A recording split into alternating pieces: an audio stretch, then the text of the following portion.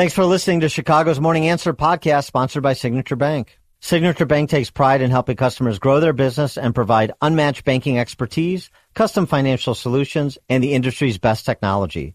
So whether you're a business looking for a deposit relationship or needs a ready source of financing, Signature Bank is the right bank for you. Call today at 773-467-5600 to hear how Signature Bank can help your business grow and thrive. Member FDIC, Equal Housing Lender. This is Chicago's Morning Answer with Dan Proft and Amy Jacobson on AM 560. The Answer.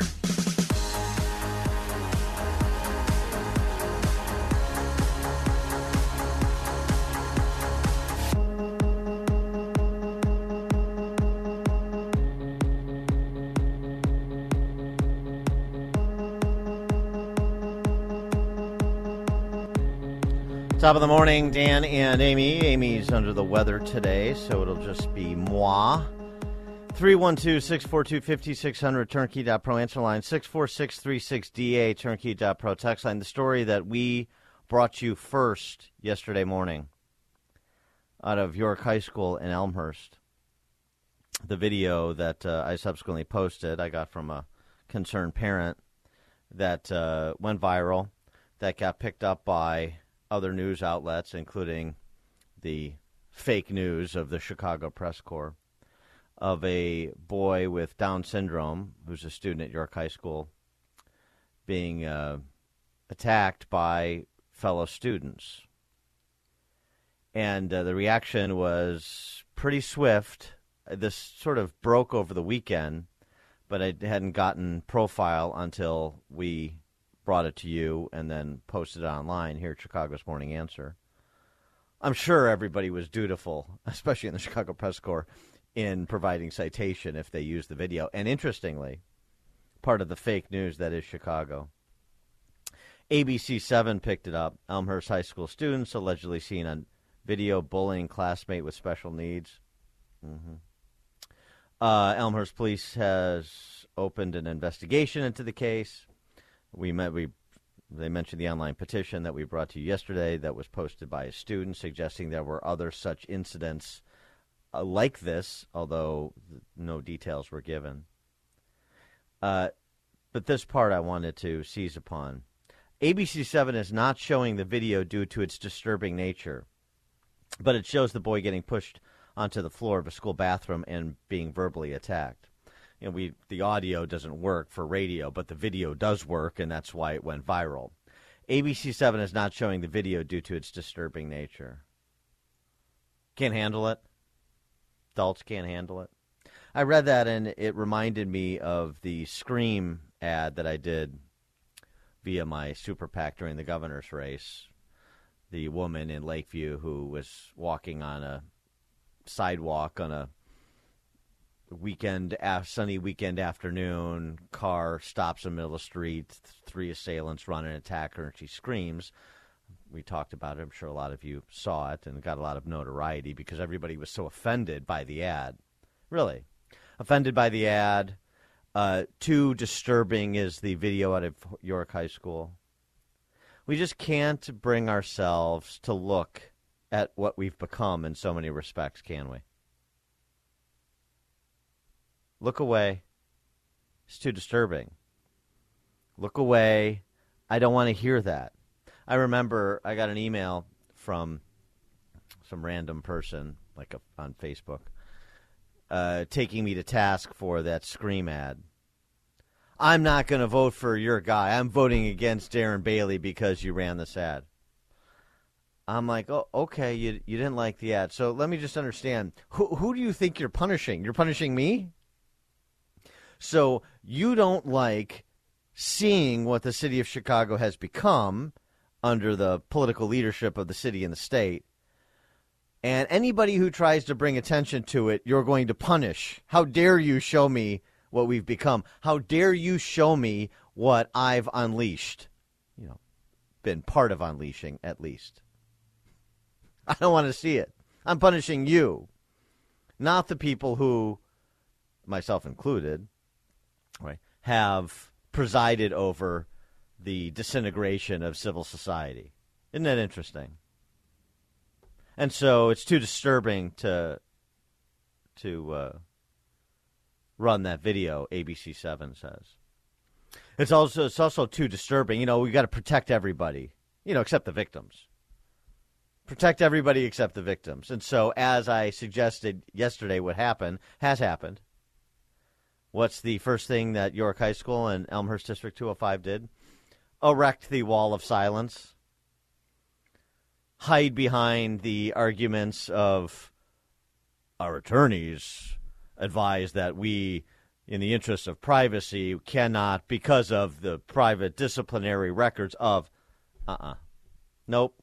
Talking to a friend of mine who's really wired in Elmhurst and has gotten me good information, which I'll share with you momentarily, about the apparent resolution of this matter, at least as the school district is concerned, but not as I'm concerned, and I hope others. But the school district, takes the position of, right, we can't tell you who it was or what's happening. And to the extent that we announce some sort of generic punishment, we won't ascribe it to any particular individuals and so on and so forth. So that's exactly what they've done, because you have to protect the system. What was the statement from the District 205 superintendent over the weekend? This doesn't represent our community, blah, blah, blah. Mentioned this yesterday. It's always our community. Protect the community, protect the institution. Don't protect the victim.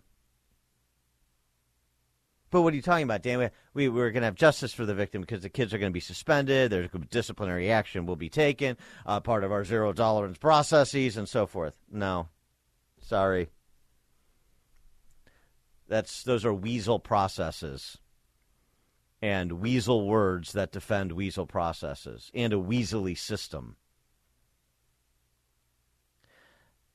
There's talk today that their students are going to stage a walkout, I think at 1 o'clock.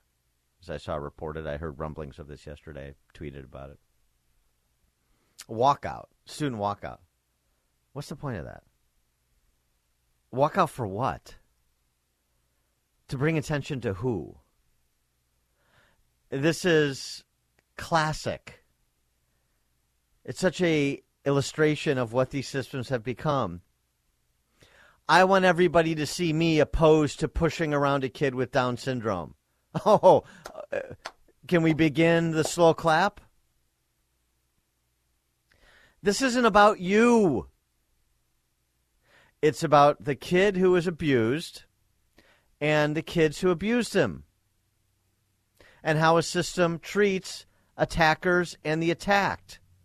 This isn't for every random kid and parent of a kid at York High School to walk out of school for the TV cameras with, homemade signs to show how much they care, allegedly, about kids with special needs or about their anti-bullying campaigns and all this other noise. This is about the kids who attacked and the kid who was attacked. And so what I understand to be the case, we'll see if the school district confirms it sooner rather than later, is that all of the kids involved got suspended, and the main assailant, I assume that means the kid that actually threw the young man with Down syndrome to the floor in the bathroom. If you've seen the video, and if you haven't, go at Dan Proft. I tweeted it out yesterday. You can watch it. It's not too disturbing. It's disturbing, but it's not too disturbing for adults to view so that you make an informed decision about what comes next. That's the Chicago Press Corps treating you like a child. The main perpetrator, going back, so all the kids suspended. This is what I understand from somebody who's wired in, reliable source.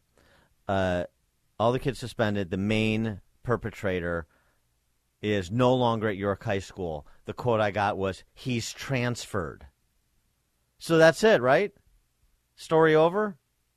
The kids got suspended, and the main assailant has transferred. He's no longer at the school. York High School safe again, and everything's right with the world. Wonderfully handled. Is that right? 312-642-5600, turnkey.pro answer line. 646-36DA, turnkey.pro text line. Matt, Mount Greenwood, you're on Chicago's Morning Answer. Good morning, Dan. I know Amy would be opposed to this, but a couple of thick-necked 17-year-olds ought to beat these guys to a pulp. And then they have to take out their, hate has no home here signs from their leafy front yards of Elmhurst. It sickens me. I saw that video you tweeted. I tweeted a response. It sickens me that this is the type of stuff that is allowed. And believe me, this isn't the first time this kid's been abused. I guarantee you. I have a special needs niece, and it hurt me to my heart to see these kids who go home to their parents and, talk about their lofty goals, their wonderful lives, and they abuse this kid who is almost defenseless. And it brought out the 17-year-old in me, and I just wish I walked into that when I was 17 and had the opportunity to help that kid out, because you know what? There's some things that need to be dealt with accordingly and right now, and not by these idiots, school administrators. I'm just pissed off, that's all. Yeah, thanks for the comment. Yeah, right. Well, we don't have sheepdogs anymore. We have walkouts. As a community, stand in solidarity. Elmhurst strong. If you're talking about it, Dan and Amy are talking about it. It's Chicago's Morning Answer on AM 560. The Answer. Hey, business owners, is your business and money in good hands? Does your bank invest in your success? Hi, Mike Gallagher here, letting you know that when you need a relationship bank, Signature Bank makes commercial banking personal. I love these guys. Not only do they have expansive industry experience, a strong financial track record, but they're also highly capitalized for strategic growth. That's so important. That's why Signature Bank is my bank. They know what it means to grow a business by designing solutions that are right for you and only you. These are real people. They're ready to help. So reach out to my friends at Signature Bank. Make the call today, 773-467-5630, 773-467-5630, or visit them online at signaturebank.bank. That's signaturebank.bank. Your business could be Signature Bank's next success story. Go online, signaturebank.bank, member FDIC, equal housing lender. Signature Bank. America First with Sebastian Gorka. Today at 3, right before Sean Thompson at 4 on AM 560. The Answer. Top of the morning, Dan and Amy. Amy's under the weather, so she is not in today. It's just me, but hopefully she'll feel better and be back tomorrow. We're talking about the boy with Down syndrome who was attacked by classmates at York High School in Elmhurst. The video that I posted yesterday that I obtained from a concerned parent that went viral, and discussing the school and the school district's reaction. As I said before Mike Scott's newscast, I understand it on good authority that the students involved in the attack have been suspended with the main assailant no longer at the school. He's transferred, is the statement I got from somebody who's wired in Elmhurst. And my simple question was, is that good enough? Does that resolve the matter? Can we move on now? 312-642-5600, turnkey.pro answer line. 64636DA, turnkey.pro text line. Mary Kay, Western Springs. Hi, good morning, Dan. Nobody, towns like Elmhurst don't want to face the reality of what's happening. This walkout thing you were talking about. Yeah, student walkout scheduled for 1 p.m. today, apparently. Yeah, great. Great. I'll walk out, hold their signs like you were saying. What the heck? Drawing attention to themselves, Elmhurst strong, all that stuff is just silly, in my opinion. But you talked about the wall of silence in these towns. So my husband and I were talking about this yesterday morning. He said, "Whatever happened to Heaven? Whatever happened to Heaven, Washington?" Yeah, we talked about that. Yeah, whatever yesterday. happened? Nobody knows. Yeah, nobody knows. So he knows how to do research better than I do. He started looking around all over. Check the patch. He's checked the patch every day. He looks at that patch to see what's going on. And there's never been mention of Heaven, Washington since that happened. You can't get information out of Western Springs Police Department. You can't get information out of the school. Whatever happened, it just goes into a vault, and nobody's any the wiser. That's the way that's the way it appears that Elmhurst 205 is going to do it as well. To no surprise. Exactly. The question is that good enough for people? It's not for me. Brian Budds, he's no longer police chief here. He's moved on to Buffalo Grove, where he's dealing with, that murder-suicide that happened, So he's on to different horrible things that are happening in our society, which are, what's happening to our society on a whole? That's the big question in my opinion. It's like, what is happening, and how can we turn the needle back to something more, normal? I mean, what the heck is normal? Is this the way children are being raised? If that was my kid, I would be mortified and seriously considering being my parental abilities, and transfer the kid. Transferred. Thanks for the call, Mary Kate. So here's Dan Vosnos sort of is channeling my view on this. Dan Vosnos is the executive director of One Chance Illinois, and One Chance Illinois focuses on children with unique abilities and providing scholarships to help children with unique abilities get into a school that properly serves their unique abilities, since so many school systems do not, even if you have an IEP, individual education plan, because you have unique abilities. He put out a press release yesterday, and good for him, because a lot of these organizations won't take stands, anything controversial. I don't want to offend anybody. You got to middle this. I want to be friends to the public schools while I'm pushing a school choice program and so on and so forth. Don't want to offend the unions. Don't want to offend the political power structure in the burbs or the city or the state. Well, that's not his position. Dan Vosnos writing, as a father of a son with Down syndrome, I take this very personally. It's horrifying that the perpetrators acted in such a cruel manner and equally malicious that bystanders stood by laughing as it happened. These boys and their parents need to come forward and make amends to this child and to the larger community of children living with Down syndrome. Exactly.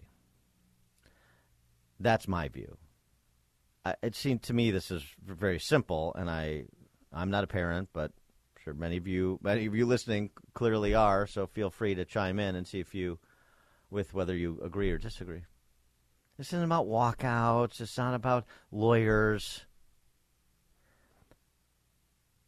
Those kids are captured on that video, thanks to one of these cretins videoing what they did.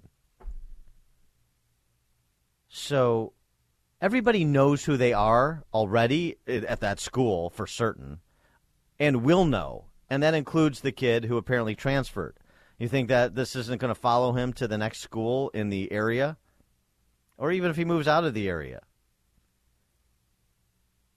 It seems to me that parents and peers shouldn't be walking out and making a spectacle of themselves.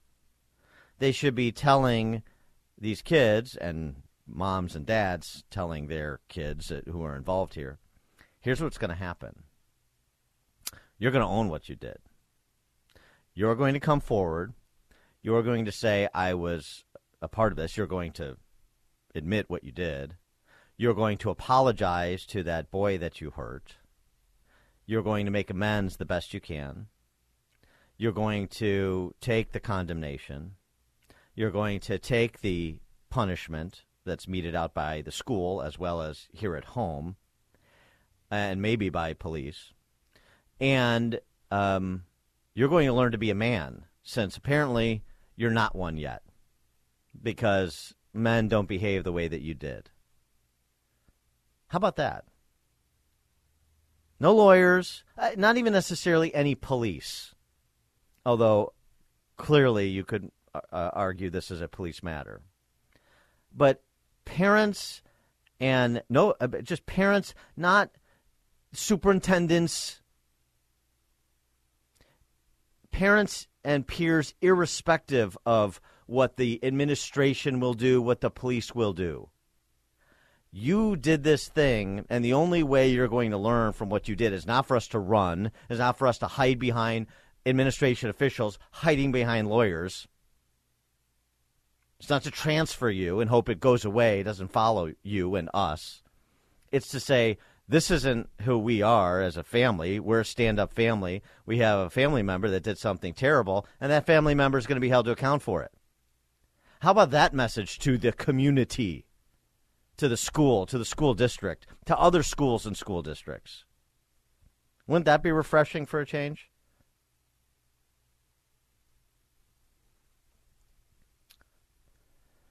Rich, Indian Head Park.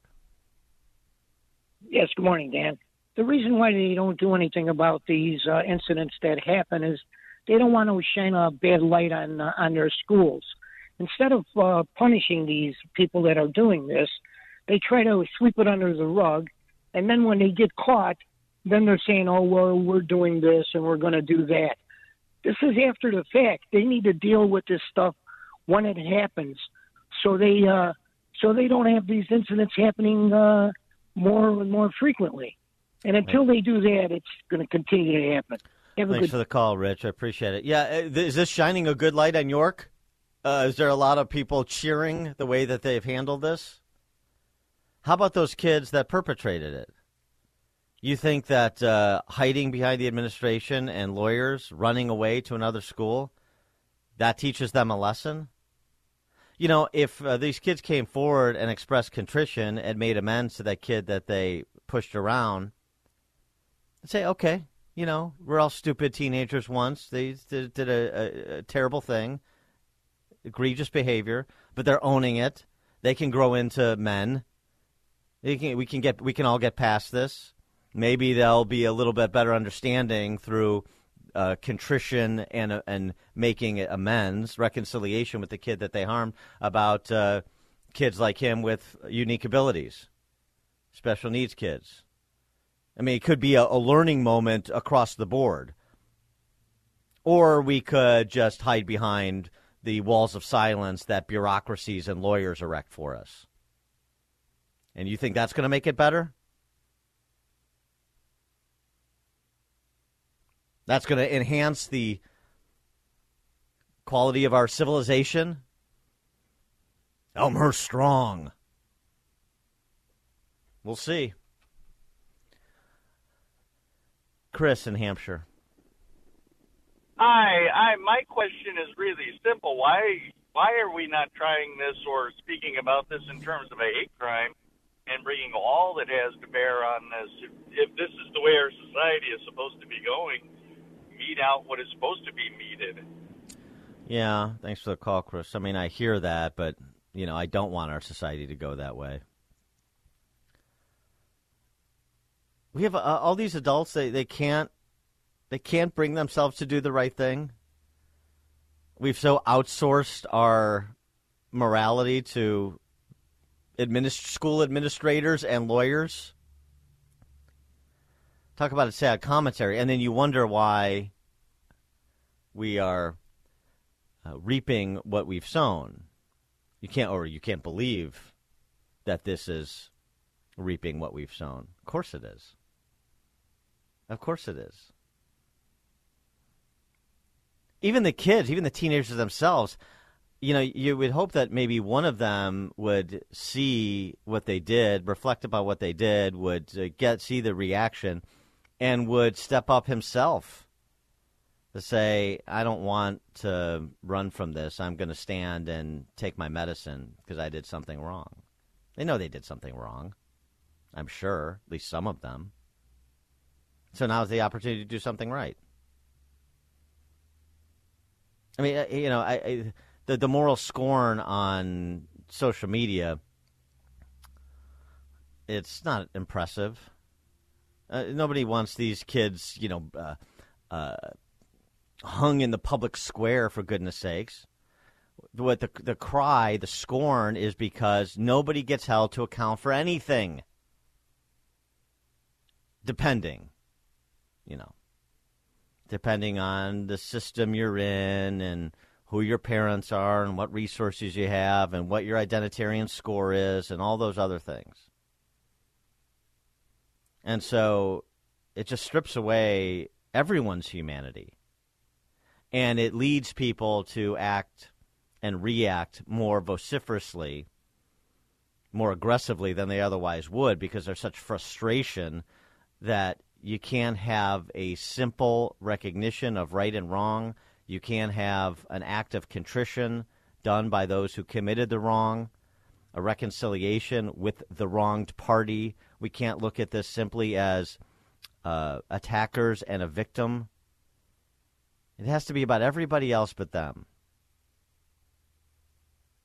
You want to understand what commentary on society this is. That to me is the commentary.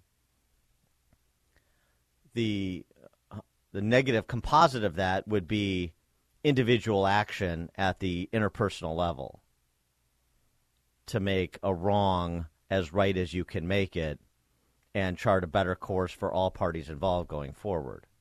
But we don't want to do that. We want to protect the kids, permanent record. We want to shield them from online harassment or whatever the phrase is. The last thing we want to do is raise them to be men.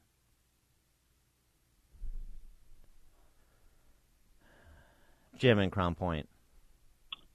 Real funny, these schools are so quick to shut it down because of COVID, but when there's a real tragedy in front of them, they fold like an accordion. Kids today, there's no consequences for action. When I was young, my dad told us, home before dark. One time I foolishly stayed out late. I got whipped with a belt. That's the only time he whipped me. I realized there was consequences. These kids, I would put them all in orange prison suits and make them wear them for a week and let everybody ostracize them, and then they could see how it is. Yeah, I mean, thanks for the call. I mean, I don't think you need to go over the top depending on how they want to handle it. That's sort of my point. And there are consequences. What there isn't is judgment. There's a difference. Consequences. All these schools have zero tolerance policies. If you make a gun with your index finger and thumb, you're expelled. So there are consequences depending on what you do, but there's not judgment. There's no adults saying this is a moral code by which we abide in this place. You're going to do these things. You're going to buy these rules. You're going to color inside these lines. And if you don't, there'll be swift action. And we're going to teach you that we're not even going to need to bring the swift action because you're going to know and you're going to own it when you color outside those lines. Because we're in the business of character formation in addition to social and intellectual, emotional development. Character formation, which is frankly at the core of those other three buckets that everybody likes to talk about in the context of K-12, social, emotional learning, character development. Where's that part of the curriculum? It was when I was in school, and I was fortunate, and a lot of other schools, public and private. It seems to be lacking in both now.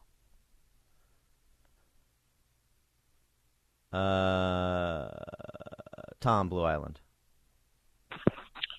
Hey, good morning, Dan. I just wanted to follow up on what Mary Kay said. She asked when this ends. This took a generation or two to get to this point, and unfortunately, it's probably going to take that long to get out of this point.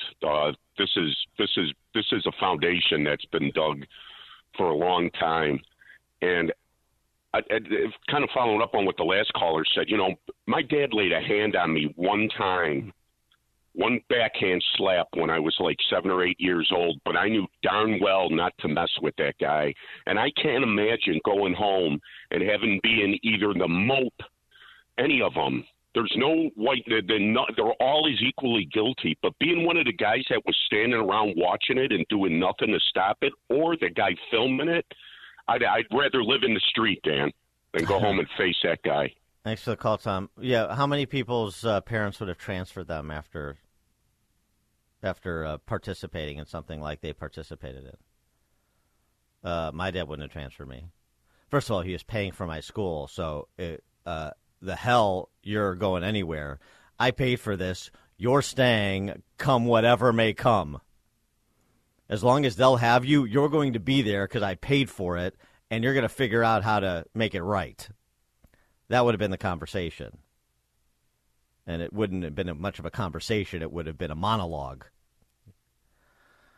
Kevin, Austin, Texas. Dan, thanks for taking my call. So I have a daughter who has Down syndrome. 14, she'll be 15. When I saw this, I was so frustrated because we found out prenatally, and you put in all this time to work on acceptance, and you go to school meetings for the, IEP, to go into the yard and all that type of thing. And you work as hard as you can. And what happens is these schools get so defensive and afraid, they're not getting what your child needs. And another thing that I would want for this kid is I would want him to, first of all, the kid who pushed the kid and everybody else, to apologize one-on-one. And after that, part of their punishment, they donate time at a place like Misericordia or something like that. Or if they got to go on Saturdays, they've got that, to work with the other kids with Down syndrome at Hearts and Flower Bakery. Yep. So they can understand what they did instead of just running away. And then maybe they might they might be the sheepdogs in the future. They might be the ones that protect it because they realize that these kids with Down syndrome, my daughter obviously is especially better than most, are some of the funniest, most compassionate and kind kids. And the thing is, this boy would probably accept the apology right away.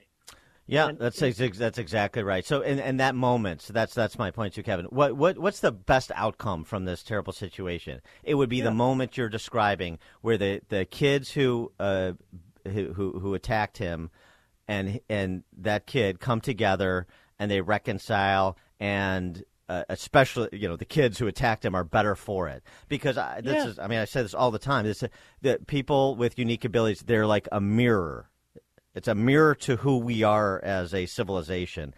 And right now, Elmhurst doesn't like what's looking back at them, do they? And part of what they don't like is half of them probably would like this if that child was aborted. I mean, they can't stand it. Maybe I'm going over the line on that, but it just drives me nuts. If you're going to have compassion for these kids, you have to have compassion for the kids who did this because they're stupid, but let them learn from it. Don't let them run away from it. And the school has to stand up. Thanks for the call. Thanks for the call, Kevin. Appreciate it. Craig, Mount Greenwood. Hey, Dan, thanks for taking my call, and hope Amy has a quick recovery there. Yeah, this is emblematic of exactly what's going on with the leftists controlling our schools and being the whole mood and everything that goes on, not only with the school too. It's the media, how the media basically has that leftist bent. There's a meanness and the kids are raised with something missing. Well, I would say what's missing is a creator God and a savior, and that is missing, especially around this season, to realize that. But thanks for the call, Craig. We're up against the clock, but I appreciate the call. If you're talking about it, Dan and Amy are talking about it. It's Chicago's Morning Answer on AM 560. The Answer.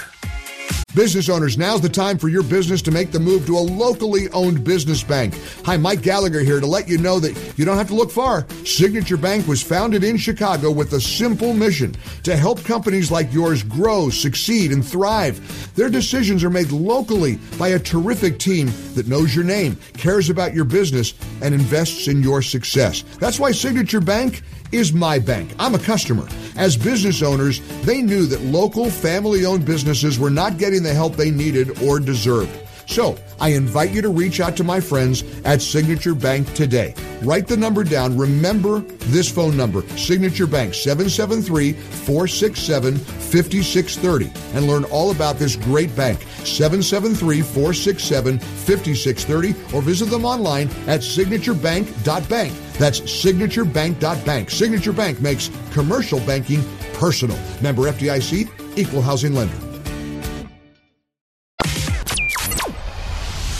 This is Chicago's Morning Answer with Dan Proft and Amy Jacobson on AM 560. The Answer.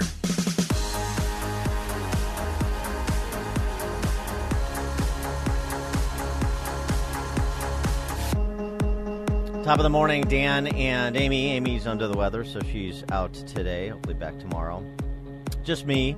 We're talking about, and have been talking about, the case of the boy with Down syndrome who was attacked in a bathroom at York High School, and what is going to come of those who perpetrated the attack on him.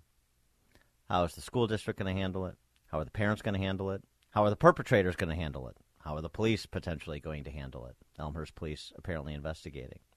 What does it say about where we are? 312-642-5600, turnkey.pro answer line. 64636DA, turnkey.pro text line. How's the school board going to handle school board elections, spring? A few members of Elmhurst District 205 are up for re-election. Has anybody heard or seen from any school board member?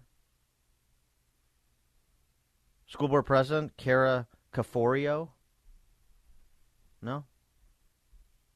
You know, they're the elected representatives of the people, including, and they have, you know, fiduciary responsibilities as school board members. But they also have responsibilities to the, well, in addition to financial responsibilities, they have other responsibilities to the public as elected officials, don't they? Anybody from the school board going to chime in on this? The handling of it? You just sit and speak at the direction of the superintendent and the bureaucrats, the teachers union. Remember, these are all teachers union-run schools. And it's usually reflected on the school board, too. Kara Caforio, president. Christopher Kozinski, vice president. He's up in 23. Courtney Troutman, she's up in 23. Athena Arvanitis. Jim Collins. Beth Hostler, she's up in 23. Karen Stufen, she's up in 23. Anybody heard from any of them? No? I haven't seen any comments publicly. I mean, maybe on whatever, local next door apps and things like that. I don't know. Be interesting for the school board to comment on this. They can hide behind the lawyers, too. At the administrator's right point. Yeah. Mm-hmm. You know, we're talking about what have we become, what society and the kids these days sort of discussions. Again, let's not be Pollyannish here. Let's not pretend that back when we were all in school at various times over the last few generations, that there were not bad actions, habitual bad actors. Of course there were. The human condition doesn't change that much. It seems to me it's not what exists that has always existed. It's what doesn't exist as much that used to exist. Right? There's always been bad actors and bad actions. The question is, are there stand-up individuals who are going to demand, in some cases, impose accountability on bad actors for their bad actions? That, to me, is where we're starting to veer away from previous generations where these things were important. You know, part of it is the nature of the family, clearly. But we're talking about Elmhurst, a bunch of white honkies. So what's the problem? What has become of these urbane, wealthy suburbs like Elmhurst? Certainly a commentary on some of these communities, isn't it? That look real purdy from the outside. Real purdy. Since the boy who was attacked is a kid with unique abilities, is Down syndrome, I thought just to expand the conversation, because these cretins who attacked him have given us an unintentional opportunity to talk about how we treat people with unique abilities in this state in particular.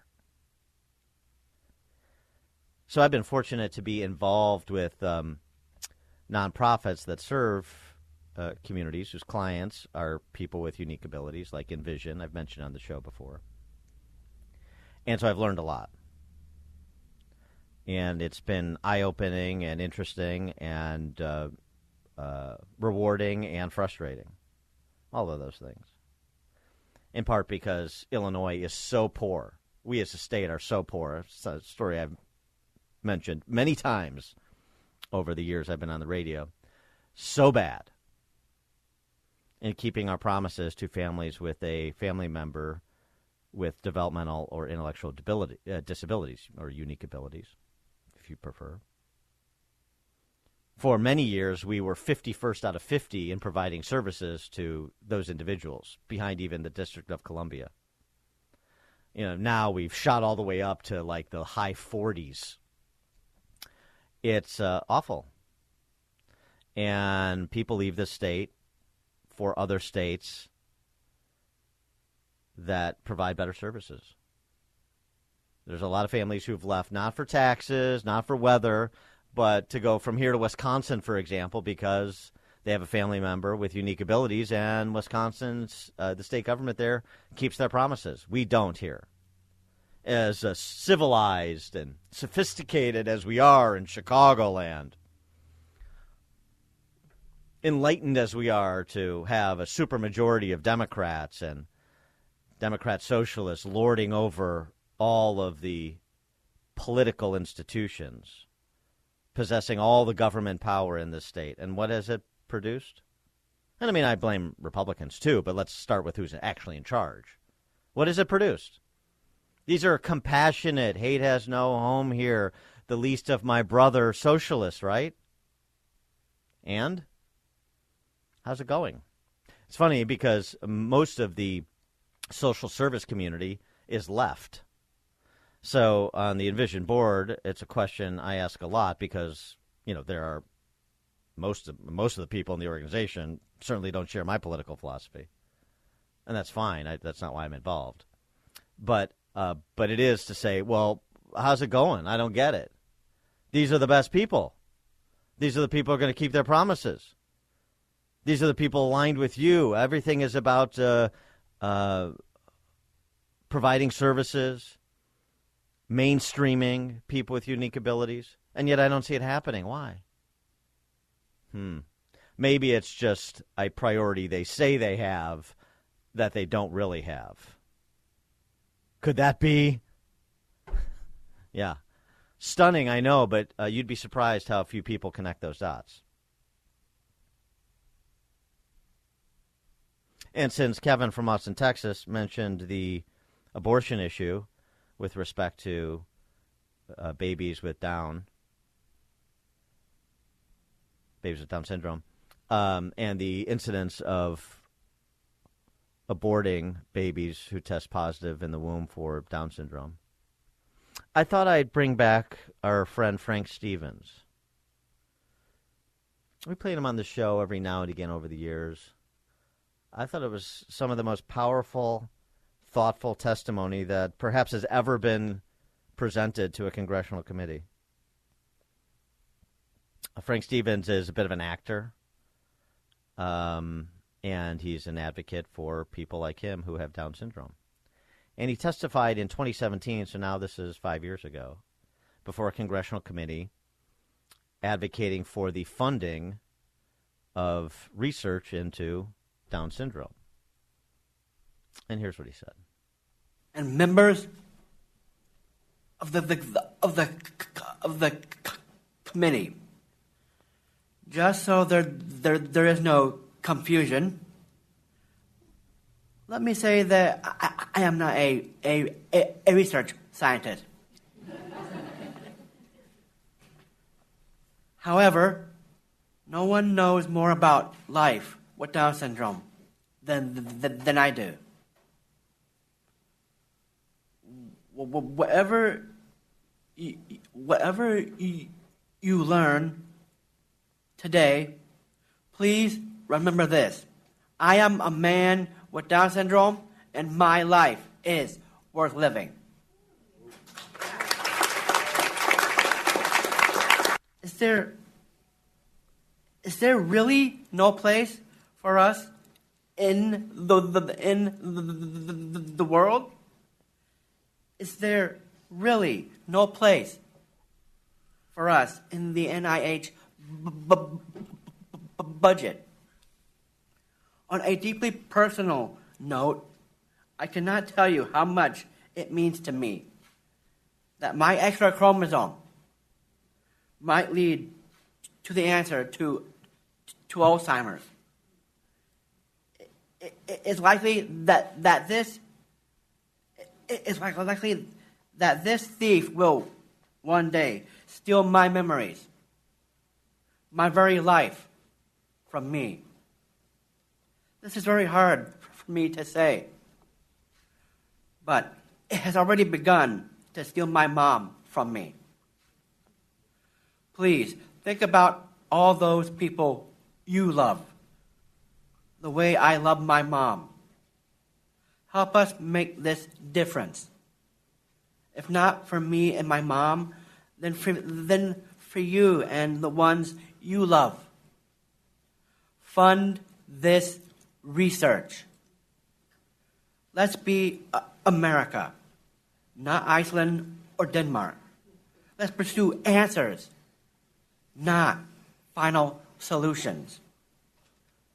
Let's be America. Let's make our goal to be Alzheimer's free, not Down syndrome free. Thank you. 312-642-5600, turnkey.pro answer line, 646-36DA, turnkey.pro text line. You know, it's not just services in Illinois, and it's not just the abortion-on-demand culture here, all 9 months, taxpayer funded. Pam Harris, talk about parents that are heroes. Pam Harris and other parents took Governor Quinn all the way to the Supreme Court and won. It wasn't that long ago. One of the few programs that actually is effective because it provides a small stipend to parents who serve as the primary caregiver to their family member, child, with unique abilities. You recall this case? There was an effort by the Purple People Beaters at SEIU, who are actually in charge of the state and who we all serve, while we pretend that we serve people with unique abilities. There's an effort by SEIU to unionize parents against their children. Unionize parents of kids with disabilities against their children. Intercede between mom and dad and kid. And Pat Quinn and the same power structure that lords over Illinois today were all in because they serve at the pleasure of the SEIU. Pam Harris and other similarly situated families took them all the way to the Supreme Court and won.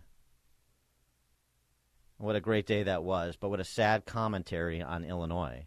And what have we done in the intervening decade since Pam Harris took Pat Quinn and the state to the Supreme Court and won? Double down. We have become even more barbaric. And so you think about the political culture in Illinois.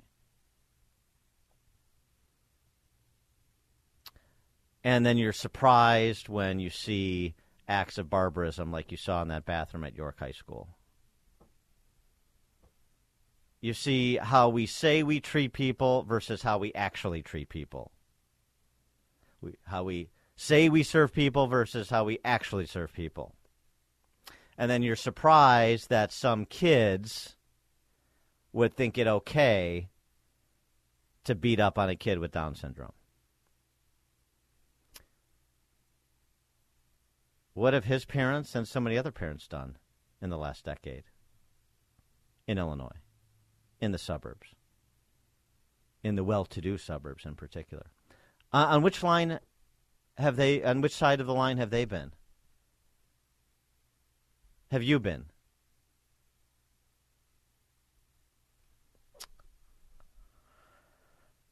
John in Huntley. Hi, guys. Thanks for taking my call. I weigh in on this, and I talked before about this. Our culture of death is just getting to be at the point where it's from womb to tomb. And, people may forgive you. They may forgive you if you're wrong, but they will never, ever, ever forgive you if you're right. And this thing starts with abortion, and next up is euthanasia. And it's coming, and that's all I got to say. Our pride is so deep. It is so deep, we can't get out of it. Thanks for the call, John. Right. I guess we started the show, ABC7, reporting on what happened at York High School because we reported on it here and posted the video, and so they couldn't ignore it, Chicago Press Corps. And others picked up on it, too. We're appreciative of that. The Blaze and other outlets picked up on it. ABC7 reporting, we're not going to post the video. It's too disturbing. Isn't it, though? Isn't it disturbing? We can't bear to see what we've become. We're in that pocket right on the precipice of civilizational death where we can neither tolerate our vices nor their cures, to borrow from the great Roman historian Livy. Cannot tolerate our vices nor their cures. Well, the epitaph of civilization. Or at least of a free society. David Winnetka. Yeah, hey, good morning, Dan. How horrific. I feel so sorry for that kid and his parents. And so just a couple quickies on bullying. I came across this reel the other day. These two high school kids are in a boxing ring, and this one is considerably better than the other. And he lands a perfectly, shot the left side of the body like a liver shot, and the other kid drops. And the guy that hits him bends down and looks in his face and, very firmly says, "Quit effing with the special needs boxers." And, something like that is definitely needed. But one more quickie. I got bullied a lot because we, moved around, different places. My mom never started me on the same day. But when I went to Lake Forest, Deer Path first, I'm walking in and some kid pushes me and this other kid turns around and wants to engage. I'm like, nah, this guy pushed me, blah, blah. Well, anyways, we end up engaging. And I was doing okay, but then he slams me into the wall and hit the back of my head. And this kid, Eric Carlson, I'll never forget his name. He was like a man-child. He had a 5 o'clock shadow in, 5th grade. So several months later, we go to this retreat. And they call us to the front, and I think it was to demonstrate, unity and whatever, and blah, blah, blah. And, the message was, together, Dave and Eric are one, but separately, whatever. So they give Eric 2 packs of number 2 pencils because you just can't break them. And anyways, he takes them, and he just crushes them in half, like effortlessly. And then their whole point just went out the window. It was just a funny moment in time. Okay. Thanks for the call, David. Karen Beecher. Good morning. I think I've pulled myself together after that. You played that, maybe not. But anyway, Dan, not to turn this into a Hallmark movie, but where are the alleged Christian and other worship leaders on this? We view the Passion of the Christ in churches. We read from the Passion, and so they can't use violence as an excuse. So I think this upcoming Saturday and Sunday, they should show this video and tell people, hey, this is the season of giving. And instead of leaving your stale box of macaroni and cheese in my food pantry box or putting your lint and your change in the creche, how about we look at this video and you give from your heart? Do a morality check. Where are you on this? Do any of you know anything about this? Look into your own heart. Look into your children's heart. Maybe even your neighbors. I don't know. But where are the religious? Where are the religious leaders? Yeah. Thanks for the call, Karen. Well, where are all the people that love the politicians and, yes, the TV clergy that love to preen before cameras when it's something like, I don't know, a minimum wage increase or there was an alleged racial incident that occurred? And everybody is out in force and dueling press releases and so on and so forth. And about the only organization I've seen step up here is Dan Vosnos, the executive director for One Chance Illinois. I read his statement. He's the father of a son with Down syndrome. Where's everybody else? As I said, locally, regionally, statewide. They like to comment on everything that happens. Why not this? Well, who's in charge of the schools? And who's in charge of the state? If you're talking about it, Dan and Amy are talking about it. It's Chicago's Morning Answer on AM 560. The Answer. If you're looking for the latest news, insight into what it means, and the sharpest opinion, there's only one station in Chicago where you can turn, and it's this one. We're AM 560. The Answer.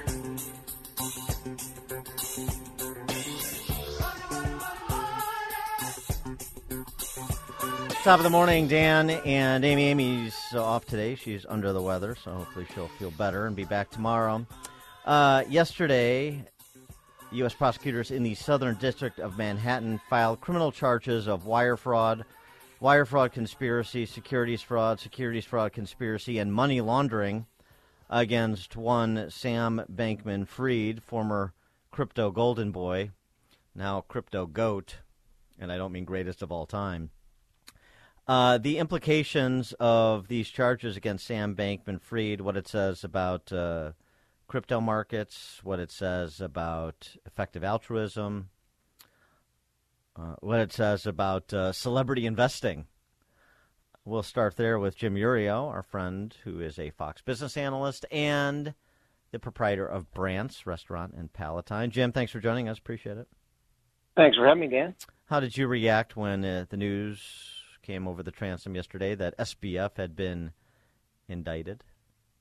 Well, I'm glad. And you said something. I mean, if things are too good to be true, they generally are too good to be true. That should be kind of an axiom in everyone's head. And I don't know if you saw what I posted on Twitter yesterday, because in 1979, I did have a hairstyle like that. But when I had a hairstyle like that, trusted me with anything valuable. So I think that should be a rule of thumb too, if we could institute that now. But here, right? If you have a haircut that puts you on the cast of Welcome Back, Kotter, then don't right. put your money with that guy. Yeah, okay. Exactly. Sometimes it's just that easy. But the point I was going to make, and here's what really worries me the most, is that I believe this is going to be used as an opportunity by the government, by the justice system, by the regulators to step in and think they should be regulating cryptocurrency. Now, and that's a different argument. I'm not saying they shouldn't or they should, but I'm saying this is a failure not at all of cryptocurrencies, because cryptocurrencies represent decentralization. And this whole thing was a centralization of the trading, and it was messed up by humans and greed, and not about the underlying technology itself. But, I mean, they look at us in the face and they say, well, we never let a crisis go to waste. And I think that's just a funny, cute thing to say. And what they really mean is they take the shroud and the cloud of chaos and use it to grab powers that in normal times we'd never want them to have.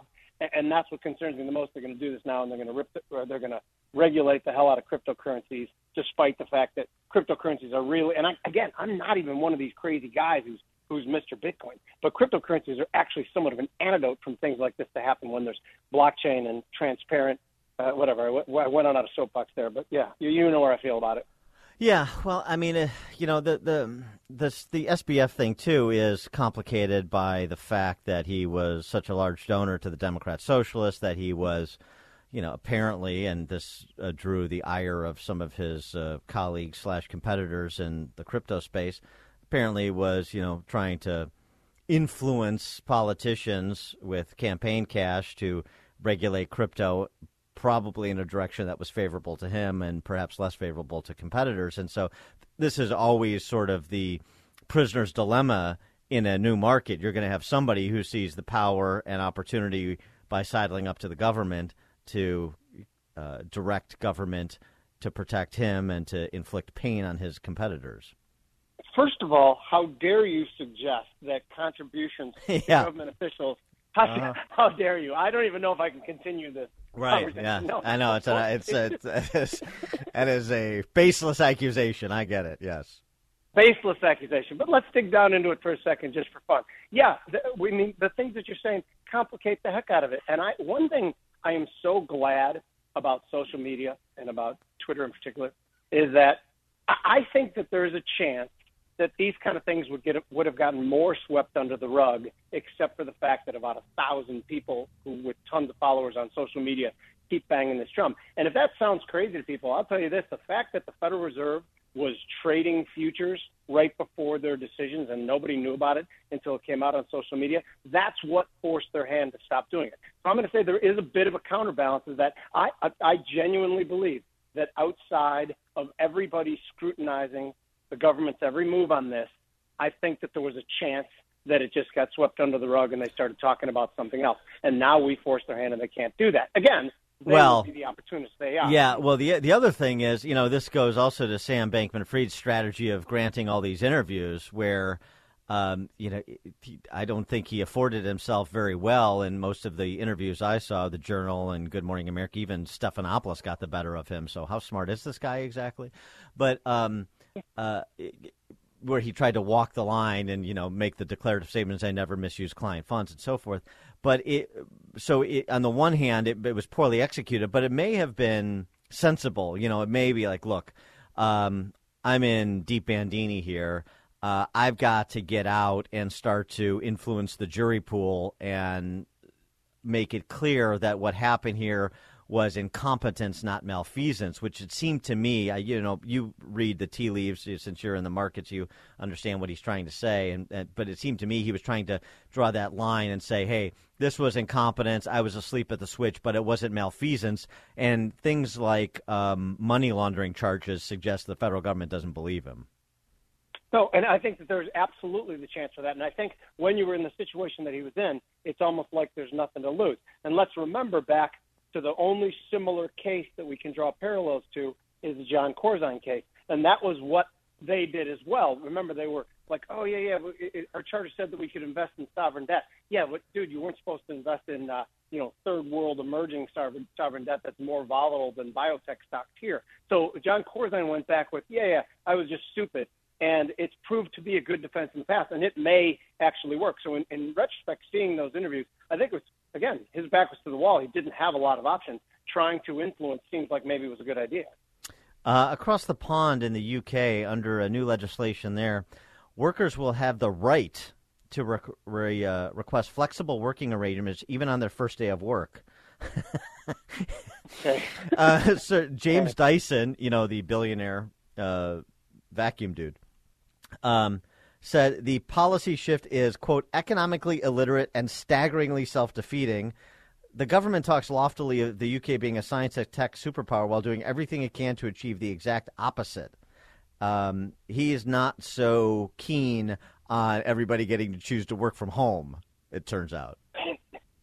Well, and it's just another regulation that's being layered on the corporate sector. Now, when Ronald Reagan took over in 1980, don't want to go on some walk down memory lane, but when he took over, Paul Volcker raised rates. We have that going on, yeah. And remember, he took over 14 years of cost-push inflation. The next thing he did, number 2 on the list, was to deregulate and privatize, and that proved to be one of the biggest things in taking us out of what could be this long-term stagflation, where we have low growth and high prices. And if you think that regulations like these don't add to the cost of companies and don't add to the cost of cost-push inflation, then you're crazy. And we're seeing it in this country as well. Every time something happens, we see all these politicians trying to, and when they say, windfall tax, when they say, what they're really saying is a walk towards nationalizing all these companies, starting with energy, and that's what we're seeing over there too. And it's depressing, and it really doesn't bode well for the next decade when you think about the way they're going at this,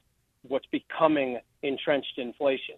Well, and you're promulgating these innovative ideas from the state to operate these companies essentially, as you're staring headlong into a global recession too, and you're still piling on. Liz Truss, that was going to move in the direction of the Reagan 80s approach of deregulation, and she had the shortest executive career since that Pope who was poisoned. Yeah, no doubt. And that's what I'm saying, is that at every turn around the developed world, they seem to be wanting more inflation at the government level. And that's in our country as well, too. Just think about the $1.2 trillion stimulus bill that's just starting to pay out right now. Think about the Inflation Reduction Act, a highly inflationary piece of legislation that's paying out right now. They're still talking about loan forbearance. In Omaha, they're talking about price capping rent. When you price cap rent, like every economist, even ones who've only studied for 2 weeks, know that capping the price of something gets rid of the supply and causes costs to go up, not down. So it's almost like they don't care one bit and are trying to make this worse. So for people who have studied economics, you just sit back and scratch your head going, I have no idea what the hell's going on right now. So today we get the CPI number, tomorrow we get the PPI number, and tomorrow we also get the announcement of the Fed's intent on interest rates. So the expectation is that inflation will tick down a bit again. And what do you anticipate the Fed will do in response? So the expectations today are for 7.3% CPI year over year, and this is an enormous importance. I think so. It almost seems like when you look at the market, the stock market starting midday yesterday started rallying hard and continues to rally hard into this number. So it seems to me that the smart money, I'm doing air quotes, thinks that the number is going to come in relatively tame. The one thing that worries me is that we've had a couple different rug pulls in the world of inflation recently, including a couple days ago we had a preliminary PPI. I do think that inflation's coming down for all the wrong reasons. I think there's a global recession that's beginning and a domestic recession that's continuing, and I think that demand is being destroyed. The issue here is that everybody knows, including the bond market and the Fed funds futures curve, like if you look, I can prove that the market believes that the Fed is too tight, meaning the Fed has rates too high right now.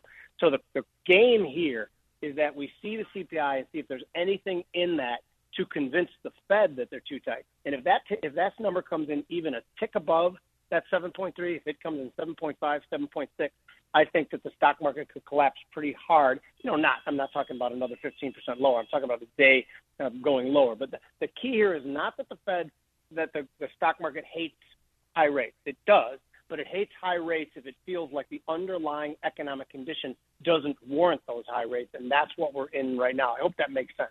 Yeah, and so if it comes in at the anticipated level, or even below, is there a chance that Powell pulls back tomorrow and it's not a 50 basis point hike? No, I don't think that. I think that they've led us to this. I think it's too late to change tomorrow, but nobody cares about tomorrow. Remember, tomorrow was brought back down from an expectation of 75 basis points just about a month ago. So we're already pricing in a slowdown / pause. If today's number comes in at 7.2, 7.1, then we're going to start to think that they have inflation going in the right direction that they want it to, and perhaps there will be a chance that tomorrow's move will be the last move that they do. We're still far away from that. The market's pricing in 2 more 25 basis point moves. But if it comes in, let's say this, this number comes in 7.1, 7.0, I think we immediately take one of those 25 basis point moves out and then start debating the next one for the next couple of weeks. He is Jim Iuorio, Fox business analyst and proprietor of Brandt's Restaurant in Palatine. Jim, thanks as always. Appreciate it. Thanks for having me, Dan. He joined us on the Turnkey.pro answer line. If you're talking about it, Dan and Amy are talking about it. It's Chicago's Morning Answer on AM 560. The Answer. This is Chicago's Morning Answer with Dan Proft and Amy Jacobson on AM 560. The Answer.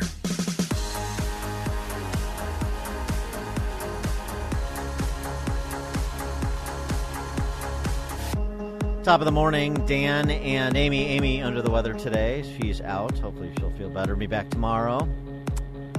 A decade ago, Denny McCann was killed on the streets of Chicago in a hit-and-run crash that was committed by a person in this country illegally. His name, the alleged perpetrator, Saul Chavez. And because of Cook County sanctuary state status, Tony Preckwinkle, in her infinite wisdom and the Cook County power structure, allowed Saul Chavez to escape, flee the country, and never be heard from again. Until recently, 10 years in the making, perhaps finally, the McCann family will get justice for their slain family member, Denny. Brian McCann is his brother. You've heard Brian McCann on the show before. You've seen him on television commercials because he spent the better part of the last decade advocating against sanctuary state and city and county policies, along with other families who have lost family members to people in this country illegally. And he's also done commercials for politicians like Jeannie Ives and Darren Bailey, who opposed sanctuary state, county, city policies, as Illinois is a sanctuary state, Cook County is a sanctuary county, Chicago is a sanctuary city, and so forth. And finally, maybe, we'll get justice for the McCann family. With more on this, where the case stands, where Saul Chavez finds himself finally, pleased to be joined by Brian McCann. Brian, thanks for being with us. Appreciate it. Thank you, Dan. Good to be with you. So you sent out this email a couple days ago, which was surprising, just because it's been so long and because we know what immigration enforcement is like in this country. But it was positive news, a long time in the making. So tell us about Saul Chavez and where we stand today. Yeah, the news, I guess you could say it's good news. I got a phone call Friday, roughly 4 o'clock, from Ann Sotomayor from Cook County. She's going to prosecute Chavez. She said Chavez is in the air, being escorted by Steve Molesky from the Chicago FBI office, and they're going to touch down at O'Hare at 6:59. That did, in fact, happen. I talked to Steve Sunday, and all went well. They got him through customs, and he's in Cook County Jail. And just yesterday, we had I guess you'd call it a preliminary hearing in Cook County, and Anna briefed us on what was going to happen, and the judge, Kenworthy, in her courtroom, told Chavez was quarantined because I guess when you come in from out of the country, he has a quarantine, so he was on a video camera, seemingly rather docile, unable to speak English, so an interpreter, she told him what the judge said, that he would be given a public defender, and the charges were that he failed to show up for court. It was 11 years ago, not 10. Okay. In the violation of bond, and they added reckless homicide this time on top of the aggravated DUI, which was what the charge was before. And then there's going to be another hearing on the 21st in the same courtroom, in the same judge's courtroom, and all indications are that everything's going to work out, and he will be found guilty. And I remain somewhat skeptical, however, because of what happened 11 years ago, and right. The political winds in Cook County never fail to surprise we citizens, but the prosecutors seem to think it would nothing odd like that would happen. So I'm how did his capture happen? And do you think it would have happened? Would it have been on the FBI's radar to find Saul Chavez wherever he was? Well, if not for your family's efforts. I must. Steve is the third FBI agent assigned to the case in these 10, 11 years. The others seemingly were aggressive. They have a fugitive unit in the Chicago office, and these guys, they kept me apprised. I would call them every year or so, 6 months, and they said, "Oh yeah, we're on it, and we've got agents in Mexico looking for them." And it seemed hopeful, but it wasn't until Steve called me last spring, March or April, that he said, "It looks like we're getting pretty close." So he had a sort of confidence in his voice, and they finally got him. About 3 months ago, and he said it's going to take a little bit longer because there's an appellate process in the Mexican authorities, and that apparently was denied. And Steve flew down and got him. I did get a little angry a year ago. I couldn't find him on the FBI's most wanted list. I went on the computer and it wasn't on there, so I called the FBI office, and Steve called me, and I didn't know him at the time, and know of him at the time. He said he was assigned to the case. He says, "Oh, it is on it." I'm not sure why I couldn't find it, but I could not find it at all. So I wrote a letter to Ray, and Mayorkas took it off of his list too. The DHS had a most wanted list, and he was taken off that list. And then I looked in the FBI, and he was taken off that list. So that made me suspicious. So I bugged him, and all of a sudden it appears. So that's it should interesting. be easy to find. So I don't know if there's anything funny going on or not. All I know is that the principals involved have been very efficient the last few days. So I mean, John Cass has written columns about this case, your brother's case, going back a decade when you were still at the Tribune, and since writing at johncassnews.com. I mentioned the profile that you've brought to the case. So that question about if what's your sense, and maybe even you've had this discussion with federal law enforcement, if you hadn't stayed on them, if there wasn't profile brought to this case in the media, do you think Saul Chavez is in a Cook County jail today? Well, I like to think my letters and emails and phone calls and all the rest was helpful. They probably won't agree, but I did what I did, including bothering the senior senator from Illinois, who said he would look into it. I never got any feedback from him. I did get a call from a staff person, and she was useless.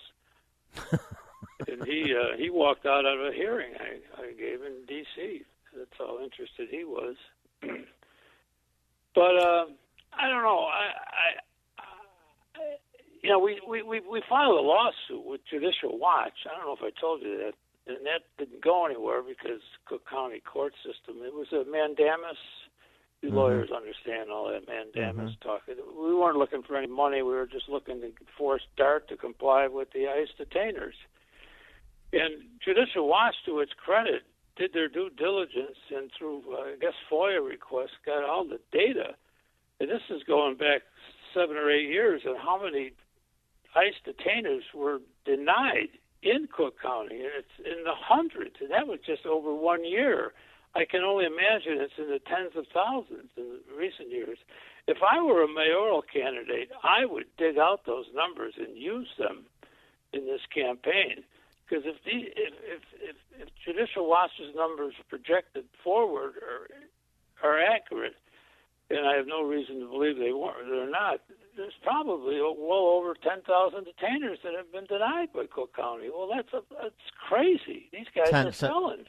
Right, so that's 10,000 people in this country illegally who've committed crimes. ICE wants them detained, and Cook County won't acquiesce. Yes, and Cook County is just one of, about 300 sanctuary jurisdictions in the country. In major cities, every major city that I'm aware of is sanctuary now. So just try to do the projections. Millions, perhaps. You're part of this organization that includes other families who are similarly situated to yours. They've had a family member killed by a person in this country illegally. Tell us a little bit about that organization and sort of what you've learned over the last decade, being involved in the fight for justice for your brother, and then these larger political policy issues. Yeah, it's called Advocates for Victims of Illegal Alien Crime, aviac.us. We have a website, and we always welcome a little bit of help. aviac.us. We had a meeting last night, and we meet every other week over the phone, and I briefed him on today's interview, and I went over what I just went over with your audience. We work with other victims, and there's in fact a few months ago we had dinner with Steve Salvi out of Cleveland, and he chronicles all of the victims in the country by poring over news accounts, and because you can't get accurate figures from the government, so Steve does this on his own. So it's astonishing how many family members like my own have gone through this over the years, and our lament of late is that it doesn't get the attention. Now, the former president brought our cause to the attention of the country, and it was largely reported in conservative media, not in mainstream. But lately, our cause has been largely forgotten. So part of our meeting last night is what we're going to do about that. We're preparing a letter and a mailing with victims' booklets to every Congress member and new Congress member as well, because the Congress is going to change. And we like to think that the Judiciary Committee, Homeland Security Committee will become very active in this cause, and at least in the House. So we were strategizing last night on what we might do. Most of us have gone to Congress multiple times to testify, but we haven't lately for obvious reasons. But and here's what you're up against with this administration. Jake Sullivan, the National Security Advisor, yesterday at a White House briefing, had this to say about border processing. Take a listen. So we do have estimates of how many encounters there are at the border on a daily basis. We have processes and procedures in place to identify those individuals, to process them in an orderly fashion, and then to do what is appropriate based on that processing. And we have believed that system is a system that does an effective job of being able to determine who is coming across the border and what the right way to deal with their case is. Yeah, the system does an effective job. There have been 1 million gotaways in this country since Biden took office. Try to get Tom Holman on your call. Oh, no, we've had him. We've had him. He'll set him straight. Yeah. He'll set him straight. The other issue that we're not involved in, but we become allied with, is the fentanyl families. Federation of American Immigration Reform has recruited them into their camp, and that's astonishing what those families have gone through. That whole fentanyl issue, and in a kind of an odd sort of way, they've been more tragic than ours in a strange sort of way, because it happens to young people. It's crazy. Before we let you go, I just wanted to give you the opportunity again to tell Denny McCann's story, who your brother was, and then what happened to him on that night, hopefully finally getting justice more than a decade later. Yeah, it was Logan Square, not far from the famous General Logan statue.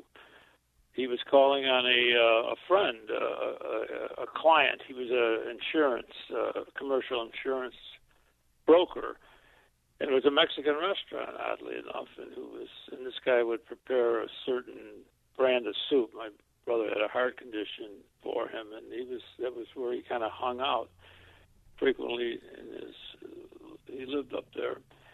Anyhow, he's crossing Kedzie, I guess it is. I think it was Kedzie. And anyhow, Chavez was 4 times the legal limit, alcohol impaired, hit him and dragged him better part of a block, and ran over him twice. And fortunately, a young man, also of Hispanic origin, chased him down with the help of an off-duty cop, and they grabbed him, and he was arrested. This was around 7:00 on June 8th, 2011, and we were notified later that night by CPD. But we were assured by the county prosecutor at the time that this detainer would be in effect. It would hold him, and not to worry about, because we asked her, can he post bond? Oh, no. She explained what a detainer was. I didn't know what it was. And but Chewy Garcia and Tony Preckwinkle and a few other, about 8 or 9 other people on the county board thought otherwise. And that September passed the ordinance, and we were never told. And the prosecutor apparently wasn't ever told. So the Sunday before Thanksgiving, $25,000 was brought on a Sunday morning, and Chavez walked out. He is Brian McCann, brother of Denny McCann. The organization he's with now, aviac.us, you heard him mentioned, for similarly situated families. Brian McCann, thanks so much for joining us. You've done a great service for your brother and his memory and getting justice for him, in addition to so many other families, including those that you work with at AVIAC. We appreciate your time, as always. Thanks again, Brian. Thanks so much, Dan. Appreciate it. Bye now. And Brian joined us on the Turnkey.Pro answer line. This is the morning show more Chicago radio listeners are choosing. This is Chicago's Morning Answer on AM 560. The Answer. Insert Democrat socialist here. Runs the Democratic House floor for 30 plus years running. He's promising this and he's stealing that. Where can you get that kind of money? He's using your house like his own piggy bank. You ought to know by now. You can pay off your house here in Illinois, but you can never keep up with the taxes. Oh, how it's always been the plan to have a taxpayer pay, no doubt. Not a matter of if anymore, but when. You're moving out. I said, when you're moving Top of the morning, out. Dan and Amy. Amy not in today. She's under the weather. Hopefully she'll be back tomorrow. That theme music means it's time for our weekly confab with Ted Dabrowski, president of wirepoints.org, all things Illinois policy related. Before we get to Ted, this op-ed from Maurice West. He's a state representative out of Rockford and a card-carrying member of the Race Hustling Caucus. And the Race Hustling Caucus, that's the Democrat Socialist Caucus. I don't care, black, white, Latino, Asian, Race Hustling Caucus. Without exception. He writes in the Rockford Register-Star, allow me to share my truth with you. Oh, boy. Any op-ed that starts with my truth rather than the truth? Yeah. Any conversation that starts with my truth rather than the truth? And, of course, he goes right to his identity. I'm a black man, a husband, and a dad. This is all about the Safety Act. I know how it feels to be judged before my mouth opens simply because of my dark skin and large physique. Mm-hmm. Yeah. And he's responding to the Winnebago County State's Attorney Jay Hanley's op-ed concerning the substantive criticisms of the Pritzker Purge Law, the so-called Safety Act. This is prior to any of the amendments that were affected last week, signed into the Safety Act 2.0 by Pritzker. And Hanley wrote recently, I regrettably probably continue to do this, foment antagonism in a way that I do regret. It's not going to be a purge. Yeah. So Jay Hanley trying to middle the issue there. That's where most prosecutors are. Jim Glasgow and a few others provide notable exceptions, but most prosecutors are political cowards. Let's just say it. And Jay Hanley appears to be one of them. He made substantive criticisms of the Safety Act, consistent with Jim Glasgow and Democrats and Republicans, 100 of the states, 102 county states attorney. And now that it's over, now he's, I should have toned down my rhetoric. No, you shouldn't have. Stop being such a peahat. You're a law enforcement officer. Stick to the issue of the law and its impact on enforcement and public safety. No problem. Don't get backed down by race hustlers. Peahat. Because here's the reaction you'll get from those race hustlers. Jay Hanley and other peahats. A lot of Republicans have their peahats permanently affixed too. Maurice West, it's hard for me to accept the walkback from Jay Hanley because the misinformation that was spread about this legislation strategically led people down a path to think of dark-skinned people being let out of jail to destroy our community. Once you ring that bell, you can't unring it. Nonsense. And, of course, he cites the papers to which I'm affiliated with, and it was misinformation. Right, it's not misinformation. It's who's in prison and who under the Safety Act in its previous iteration was going to be let out of prison. Not because of their skin color, but because of what they did, their behavior. Is this such a difficult distinction to make? No, it isn't. And he writes, Maurice West, now let's all apologize and pretend that all is well. No, there's no apology coming, not from me. Not from those state's attorneys, county state's attorneys, that are still litigating the case in Kankakee County Circuit Court to enjoin the implementation of the Safety Act, including Safety Act 2.0, because it provides marginal improvements to a terrible piece of legislation that would have and will still, maybe not to the same extent, bring Cook County lawlessness to the rest of the state. So spare me the moralizing Representative West, professional race hustler. He writes, I get it. It's politics, and this is an occupational hazard in this arena. And I'm still standing. Oh, he's such a hero in this story. So he says. But to those of you who are not elected leaders, I humbly ask that you consider your source moving forward, even if that source is not me. Exactly. Do consider your source. Consider your source.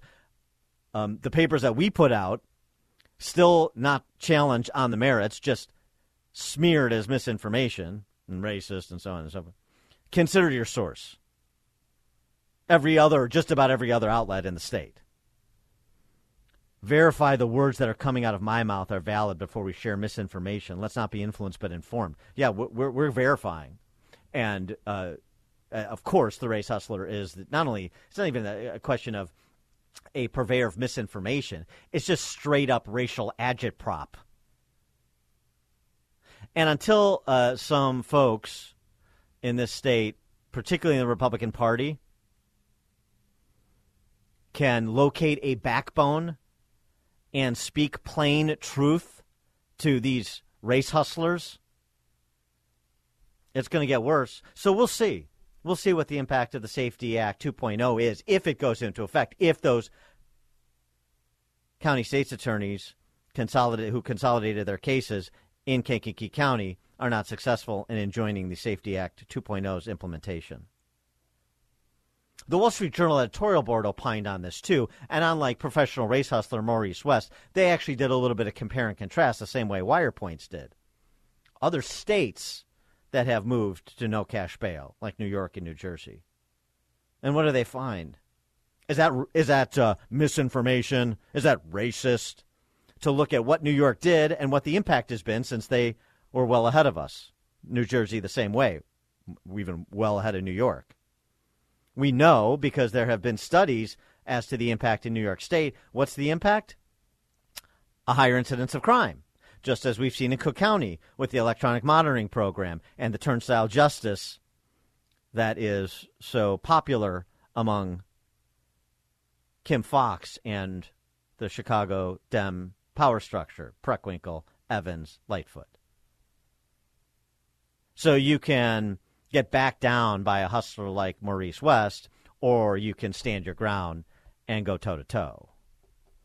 Ted Dabrowski will stand his ground and go toe-to-toe. Ted, thanks for joining us. Appreciate it. Hey, thanks, Dan. I appreciate it. And so the Journal, they had a little bit different take on Maurice West. I'm not accepting anybody's apology. Well, no one's offering him one. Well, yeah, what's fascinating about Maurice West and others who criticize the complaints that we made, guys like you and us made, is it just begs the question: did they ever read the law? And I would bet that most of them never read the law, and you can't glance at it. You have to read it and find its flaws, because the flaws are there. It's written so poorly, or it was written so poorly, but that's why all those holes were there. And what's fascinating about all this is, we made the laundry list of things that were wrong. They said, the other side said we were wrong, misinformation and all that. Well, you go back and look at what they fixed last week. Every one of those things we complained about, guess what they fixed? That stuff, not the major stuff, but they fixed all those things we talked about.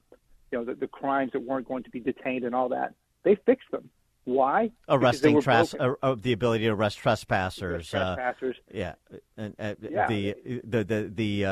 The standard for detention, threat to the community is acceptable, not a specific identifiable individual. The standard for police pursuit, not a specific individual threat, but a general threat to the community. These are important fixes. Yeah. They improve it. And the only reason that they made those improvements is because of people like us who were ridiculed and called racist by people like Maurice West, but they did it anyway. And now Maurice West wants an apology.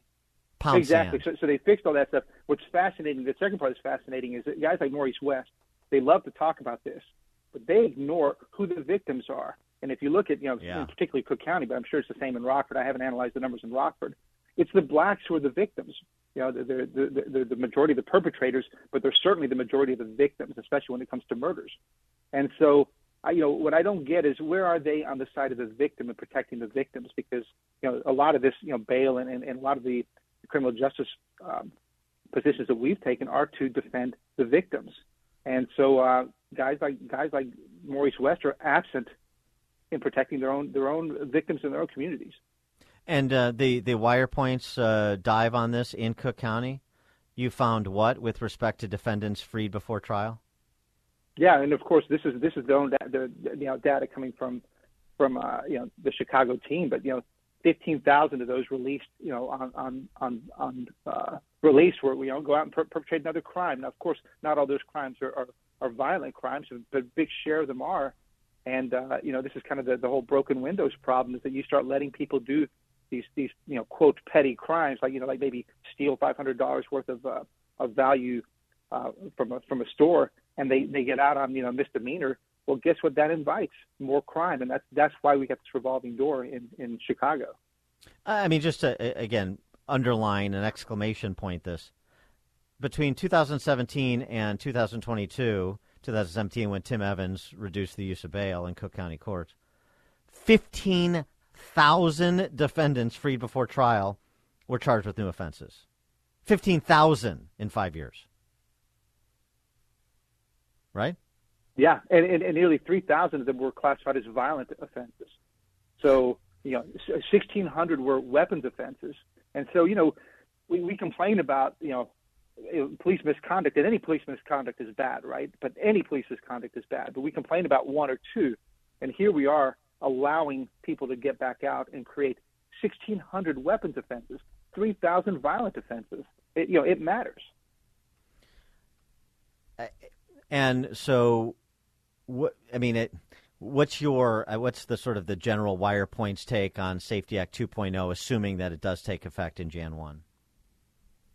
Right. I think, again, all we can look at, and it's hard to know because it's hard to know how all these judges will react. What we do know is that, the whole purpose of the other side pursuing these reforms is more people being released, right? Their whole goal is to have fewer and fewer people held before trial. And, that should always be the goal, everything else equal. But, if you look at Cook County as our guide, and if you look at the pressure and the whole racist pressure, that equity pressure we're under, you can imagine more judges, I think, will end up releasing than they should have, and that can only mean more crime and more victims. And we'll have to find our way out of this, but we have to wait and see what happens. We have to wait and see what the damage is. One state's attorney told me that this is a massive experiment. You don't go from a long-term bail system and immediately just end it and go to nothing and see what happens. And that's what it is. It's an experiment with people's lives. And we know whose lives those are going to be. It's not going to be, the people on the leafy North Shore. It's going to be, black families in the inner city who are going to bear the brunt of crime. On another topic, you've written up a piece that we've reached another milestone in Illinois. I want to memorialize this. 1,000 days. 1,000 days we've been under Governor Spalding's emergency exec orders per COVID. Yeah, 1,000 days. I mean, nobody. We had one. I think one TV station covered this. It's the 37th time. He does them in 28-day increments. He has these disaster declarations. It's the same one that Governor Pritzker did back on March 12, 2020, and he just keeps repeating it. 102 counties in disaster. I have to continue to have executive powers over Illinoisans, and that should scare people on many fronts. In particular, if these COVID numbers pop up, and he wants to re-implement different kinds of controls. But the big driver is he keeps counting on more and more Fed bailout money for things like food stamps and Medicaid. And the Wall Street did a good piece on this, saying it's a battle between getting people back to work or keeping them on welfare. And Pritzker's certainly chosen the welfare route. He wants more and more money. Our food stamps are almost at record highs. Our Medicaid is at record highs. So our dependency in Illinois is at record highs. And the people out of work were the worst in the country with the highest unemployment rate. So he's running a horrible show. He's getting away with it. Nobody's talking about it. We're trying to raise the issue, but it's 1,000 days, and at some point, people need to connect the dots between those failed policies and our joblessness and our increased government dependency. Highest unemployment rate, lowest bond rating, highest combined state and local tax burden, highest or second highest, depending on New Jersey, property tax burden. Highest unfunded pension liabilities on a per capita basis. Things are going well. Stay the course. Yeah, got it. Yeah, good news. Ted Dabrowski, President, wirepoints.org, all things Illinois policy related. Ted, thanks as always. Thank you.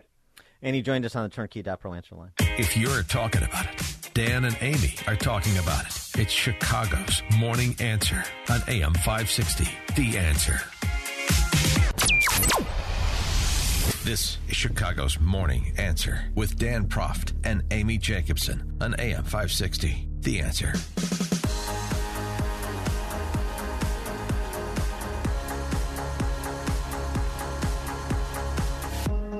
Top of the morning, Dan and Amy. KJP, Karine Jean-Pierre, the White House spokesbeing, was asked about Musk's tweets, not the Twitter files, because she won't answer questions about the Twitter files, particularly not about suppressing the Hunter Biden laptop story.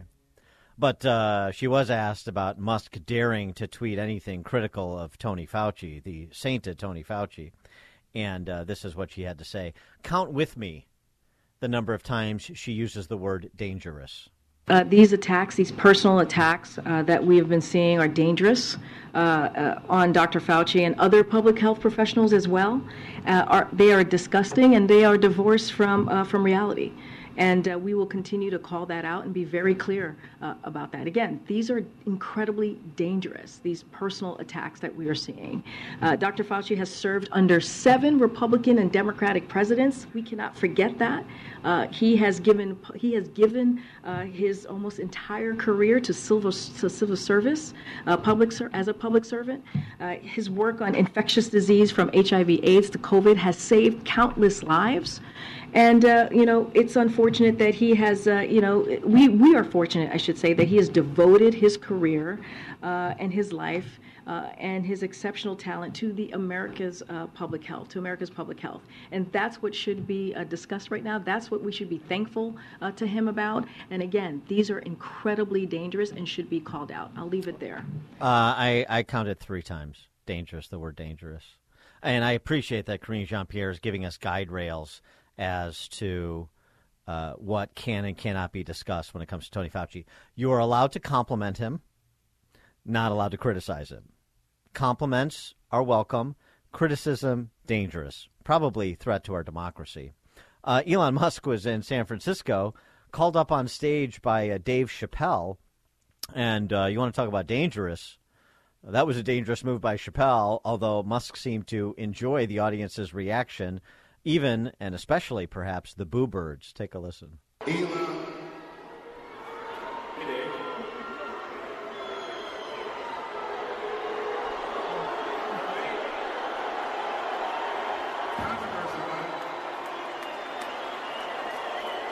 We're expecting this, were you? It sounds like some of them people you fired are in the audience.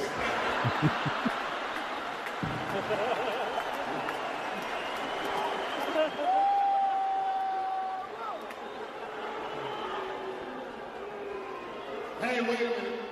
Those of you booing.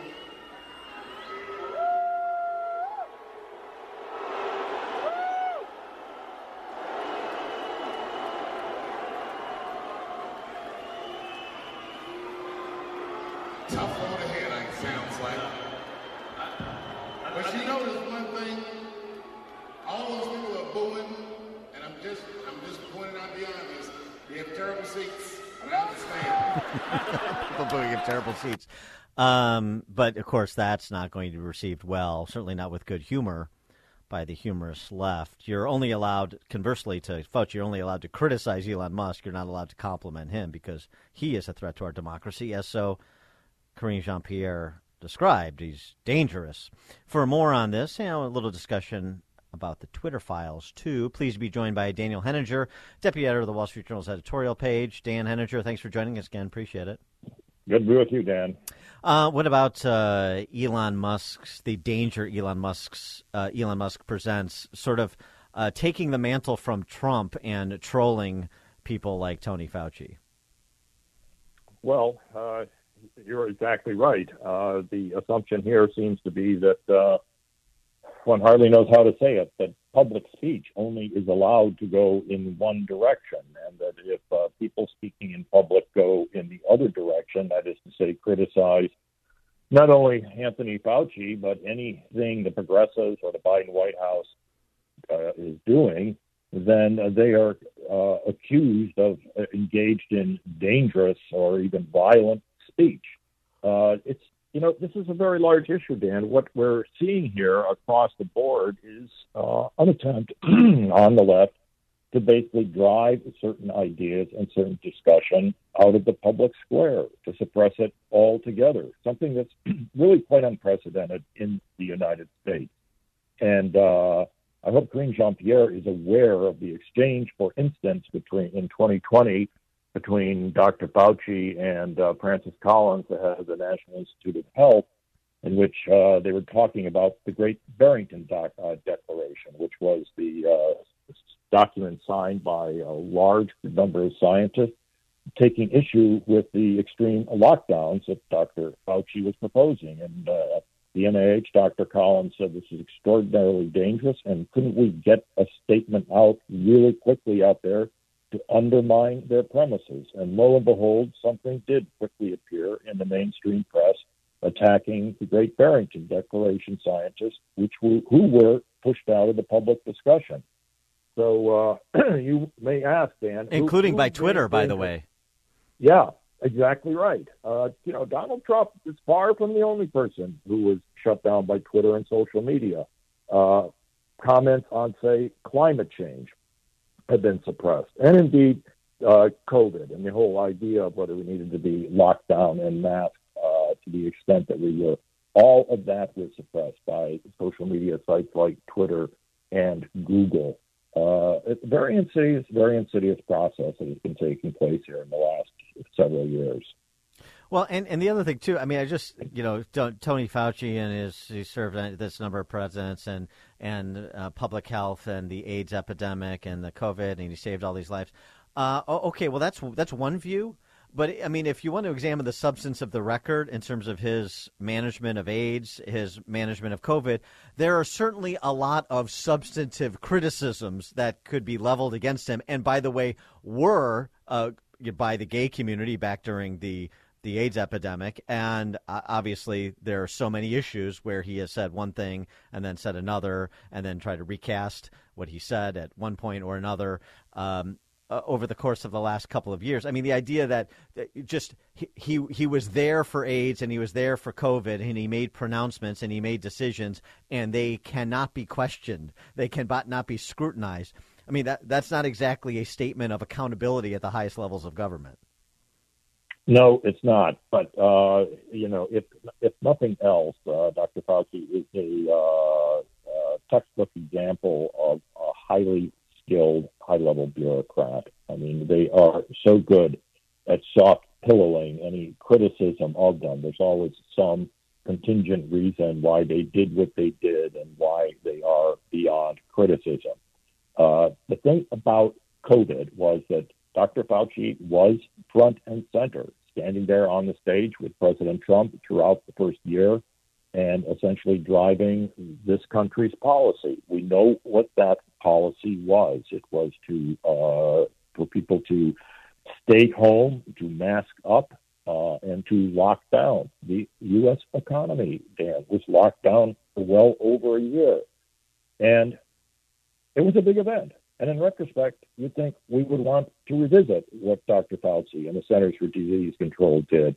And possibly there were some things for which they should be given credit. But there's no way you could come through an experience like that and not have made mistakes. And clearly, one of the biggest mistakes, for example, is locking down school children for as long as they have been. That has done clear damage both to their educational attainment and to their psychology. We're going through an extraordinary flu season right now. Why? Because people were locked down and gained no immunity over the last 2 years. And now all those viruses are coming home to roost. Why is it not possible for the White House press spokesperson to understand that we need to have a conversation about those issues rather than accusing those who want to have that conversation of engaging in dangerous language? You know, the Twitter files were now in installment 5 with Bari Weiss's yesterday. Bari Weiss is the vehicle for the distribution. And I know that the handle is, there's nothing to see here. And from right and left, it's like, we know all this. All this has already been argued and debated, much of it dismissed or accepted. But I still think there is an immense importance to this because it's always nice to know what the truth is in comparison to what you suspected it was. So that's helpful. But also, too, even at Twitter, on the positive side, during the previous regimes at Twitter, you see debate among the Twitter minders about things like taking Trump off Twitter, like banning him from Twitter, including one apparently Chinese-American software engineer or censor who said, I'm a little hesitant on this, or world leader. This doesn't meet our criteria. As somebody who came from China, I know what it's like to live in a repressive state. I don't want to be party to that. And that debate that happened internally. So, I mean, even things that are encouraging that there were sort of intellectual dissidents in those discussions about the decisions Twitter made on content moderation. I wonder what your perspective is on the importance of the release of these files.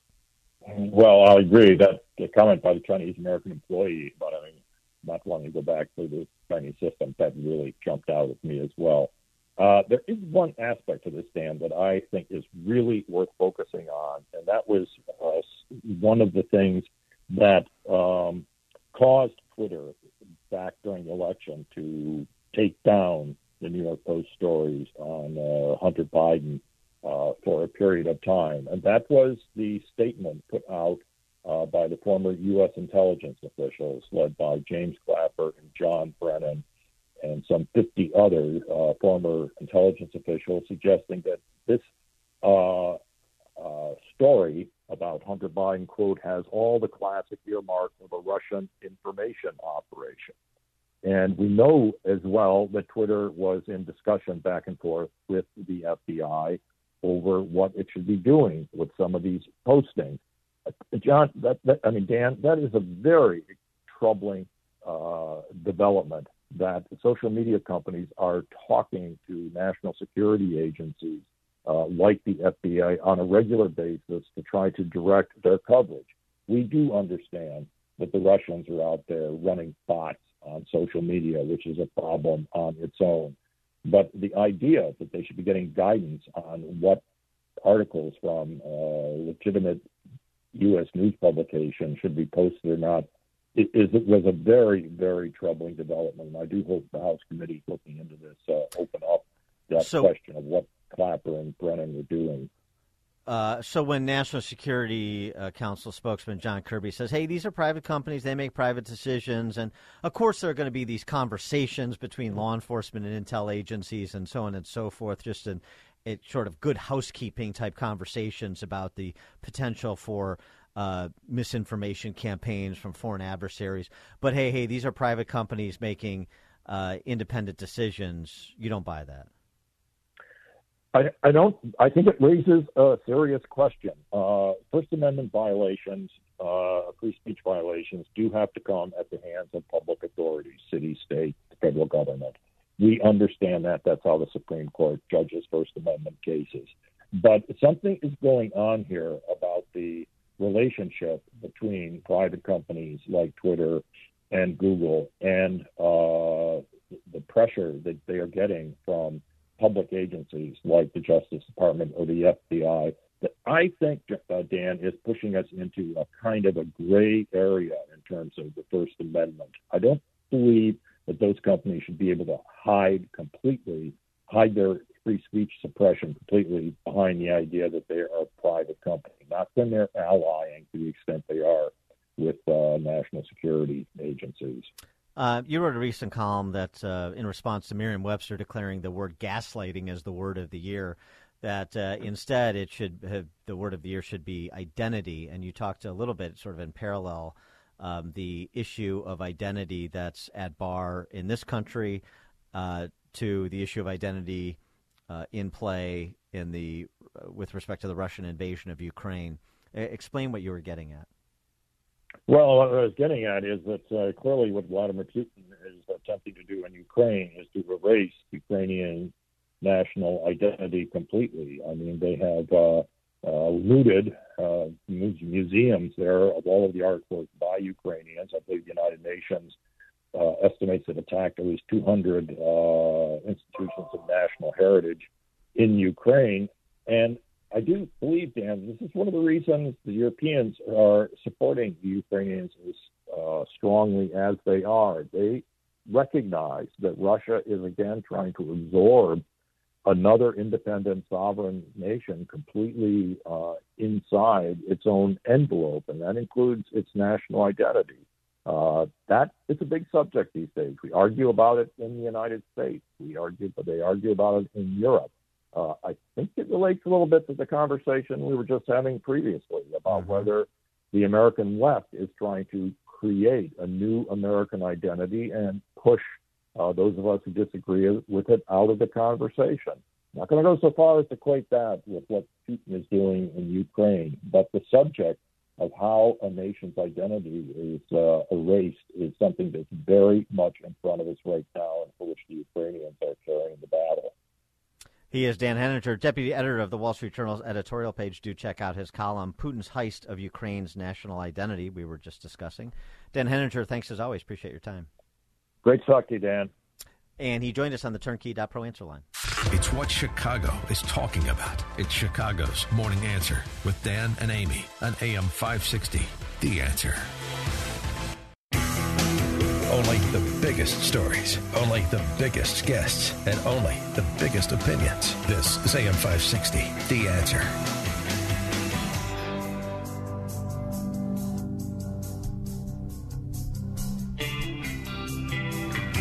Top of the morning, Dan and Amy. Amy out today, sick. Hopefully she'll be feeling better and back tomorrow.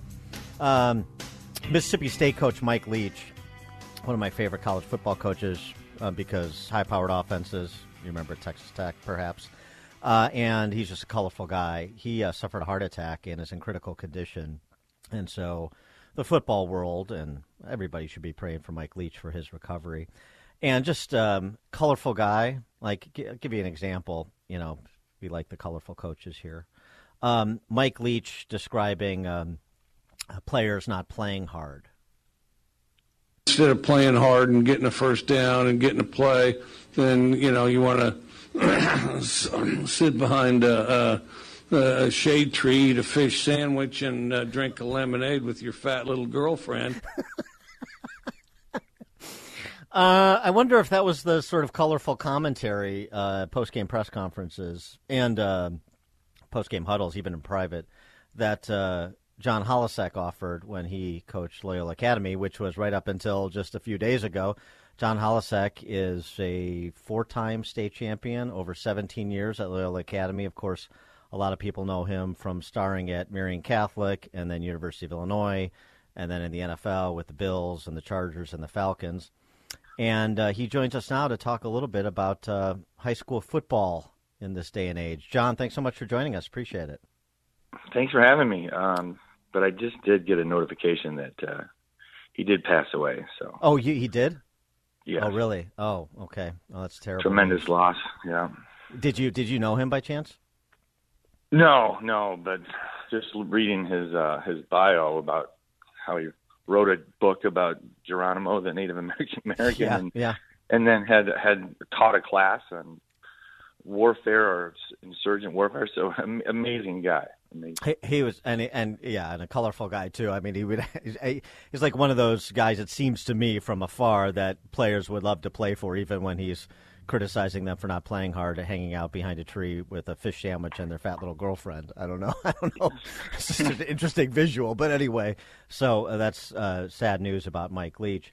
Let's talk a little bit about your career, and particularly as a coach at Loyola Academy in Wilmette, and what that was like over 17 years. You only had, I think, like 209 wins to go to catch Frank Lente at Mount Carmel. I don't know why you quit so early on, but your time at Loyola Academy.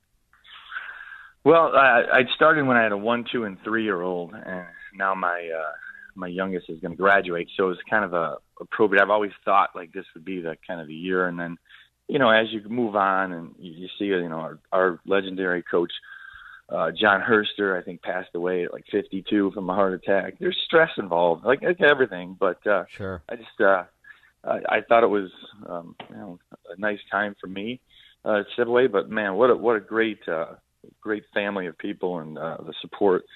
The student athletes at Loyola know how to win and know how to work, and the families are behind you. So certainly my assistant coaches that are going to stay, and the administration now that really dedicated to athletics. I felt like it's all moving the right way. If there's any time, it would be this year that I'd step away. How has the game changed from the time you played and even the time you started coaching with the issue about concussions and parents being more reticent to allow their boys to play to play football at any level? What was how did that impact your time from moving from playing to coaching? First, I think the concussion issue came up really strongly after the movie and right. About 5 years ago, and the numbers started decreasing a little for us, not a ton. Generally, like 100 freshmen around come out for freshman football, and then it started dipping a little bit. But then after the pandemic, people understood, like, okay, we need to get our kids to get into some physical activity. So they came back strong, and and I noticed that across the grade schools also. So it looks like there's a resurgence there. So I think football's in a good place, and I think the education from coaches about the concussions, about the small hits adding up, it's out there. And so I think everyone's smarter and more dedicated. I was telling people this year, people cannot believe that our varsity practices, we never went to the ground, not one time. We had half the scrimmage in one practice where we actually tackled. Other than that, you're not allowed to fall down. You don't go to the ground. There's no full contact. We train tackling up to that point, and your feet, your hands. You go through it in like the drills, but it's not like heavy contact like it used to be. So I think football's in a great spot because of the education. When I was playing, it was, in the NFL, I remember one drill where, we're taking on linemen straight on just to teach toughness. kind of got knocked out a little bit, and the coach said, just take the rest of the segment off. There's no trainer protocol. involved. Yeah, right. Yeah, it was so now that incident would have been, evaluated and probably would have out at least a few days. Nowadays it's so much safer, so the game's in a good spot, I think. Well, that's interesting because actually where I went to school, they don't tackle during the game at Northwestern. So that they've taken it from practice to the actual games.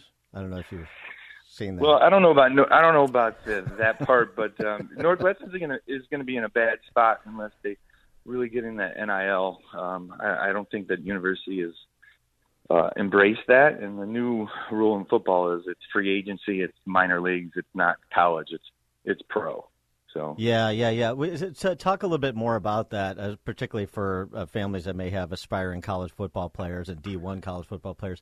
Why does a Northwestern or any program have to embrace an NIL? I mean, there's not that many players that get those deals, are there? Yeah, I think Michigan's going to. I'm not positive. I thought everyone on the Michigan team is going to get at least $30,000-$40,000. Really?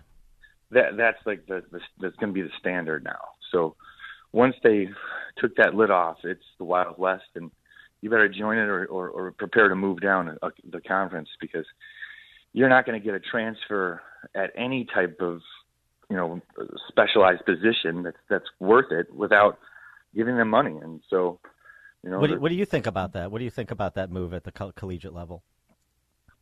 Well, I kind of loved it if I was playing, but yeah, sure, right. But I mean, honestly, the coaches are making $10 to $15 million at some schools, and the players got nothing. So it was very anti-American process. But now that it's out, it's really it's going to be a problem. There's going to be lots of issues, but I don't know how they're going to fix it, but. It's certainly going to cause a lot of strife in a lot of different worlds. I mean, they don't have education for 18-year-olds coming in that type of money. That they're like the NFL gives rookie symposiums, and they try to push education and financial education. How are they going to do that to 18-year-olds that have no idea? And so it's going to have some problems, but obviously the concept is smart. Yeah, I mean, that's a good point. I mean, that 30 for 30, that ESPN documentary that documented the incidents of professional athletes, even those that made tons of money during the course of their playing career, that go BK within the first few years of retirement. Pretty stark numbers, pretty depressing numbers. Yeah, there's that issue, but and also like the predatory people around the athletes. Uh-huh. The fact that you're going to have a father in the stands going to start, because we already have like incidents that we're playing a 7-on-7 and some father's yelling, "Go get him!" and all. I'm like, there's no tackling here, there's no contact. Stay up and get him, and you realize like these parents are so involved with their kids moving on, and they, the involvement of parents is what I've really seen over the last 17 years when I started coaching. I think a lot of parents trusted and kind of stood back and watched, and now it's so participatory. They're involved in everything, and that's kind of a not so welcome change for a coach. Really? I mean, even for you, somebody playing the NFL, I would think you would sort of have a trump card when it comes to, and not to mention winning championships. I would think that the parents at Loyola would give you some room to operate. Obviously, I think, depending on the coach's qualifications, you do have a little leeway there. But trust me, there's a small percent anywhere who then think they know better. Interesting. So a little bit more on that. So what was it like when you first came to Loyola? Because I don't recall Loyola being a real football powerhouse, at least not when I was in school. And but over the last decade and a half, they've become one under your coaching. Well, in the 90s, they won in 93. There was a couple of good stretch runs. Coach Herser had it going. He passed away. 3 years, Carl Favaro was a great guy coach, but I think there was just not so much an emphasis. And so we came in 2006 and started building from there. Our first year was 5-4, and then I don't think we lost, another season didn't have more than 3 losses, maybe 4 once. But I thought it was just a building process of getting the kids to buy in. The off season's huge, making sure they're in shape and running, and certainly like my coaches had a great buy-in. We watched film more than any school you could ever imagine. So our mistakes on the field are limited, and treated like a college or pro program a little bit. So I just got a survey back, and one of the comments was, coach can have more consideration for family time during the holidays. I'm like, well, that's the best. If that's the worst thing I did, then I feel pretty good about my job. Yeah, actually, a mutual friend of ours said that one of the real differences was the homework piece of it, the watching film, both you as a coach as well as the players to understand the mistakes that were made in the game, and bringing that homework football aspect to the high school level, which seems like eminently sensible. Well, it's a lot of work because there's lots of weekdays where you fall asleep on the computer at 10 o'clock, exhausted, but that the kid is never going to search for answers. The best thing about being a coach is putting that kid in position to succeed and feeling confident that you did your job. And I was never going to let that happen where a kid was like, well, I wish I would have known that. I wish I would have done, They're going to get all the information and more. And I think it shows when our kids go to college, they think, they're super prepared, and it's a great way. And I think our assistant coaches at Loyola just completely bought in and realized when you're working there, it's not for the dollars. You're going to earn a very little wage when you consider the amount of hours, but the reward is so many other things. And I saw that when I just did retire, the amount of thanks and gratitude coming from my former players is just overwhelming. That's great. So, you're still a young guy. I'm sure you've gotten offers previously, and I'm sure you're getting offers currently. Do you want to coach at the next level, college or the pros?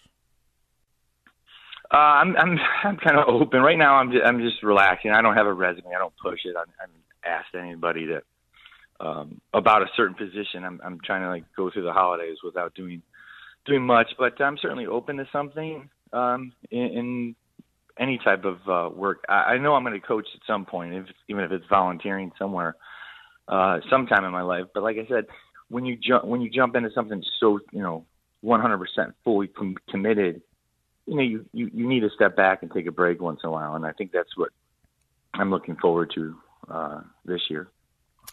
He is former, not just retired, Loyola Academy high school football coach John Holisek, 4-time state champion.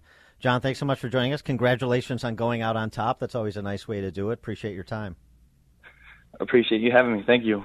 And he joined us on the Turnkey.Pro answer line. The stories you need to know to start your day.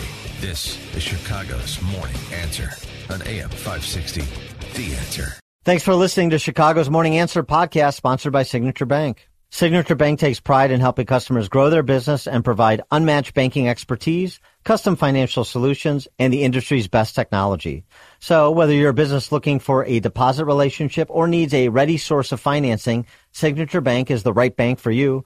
Call today at 773-467-5600 to hear how Signature Bank can help your business grow and thrive.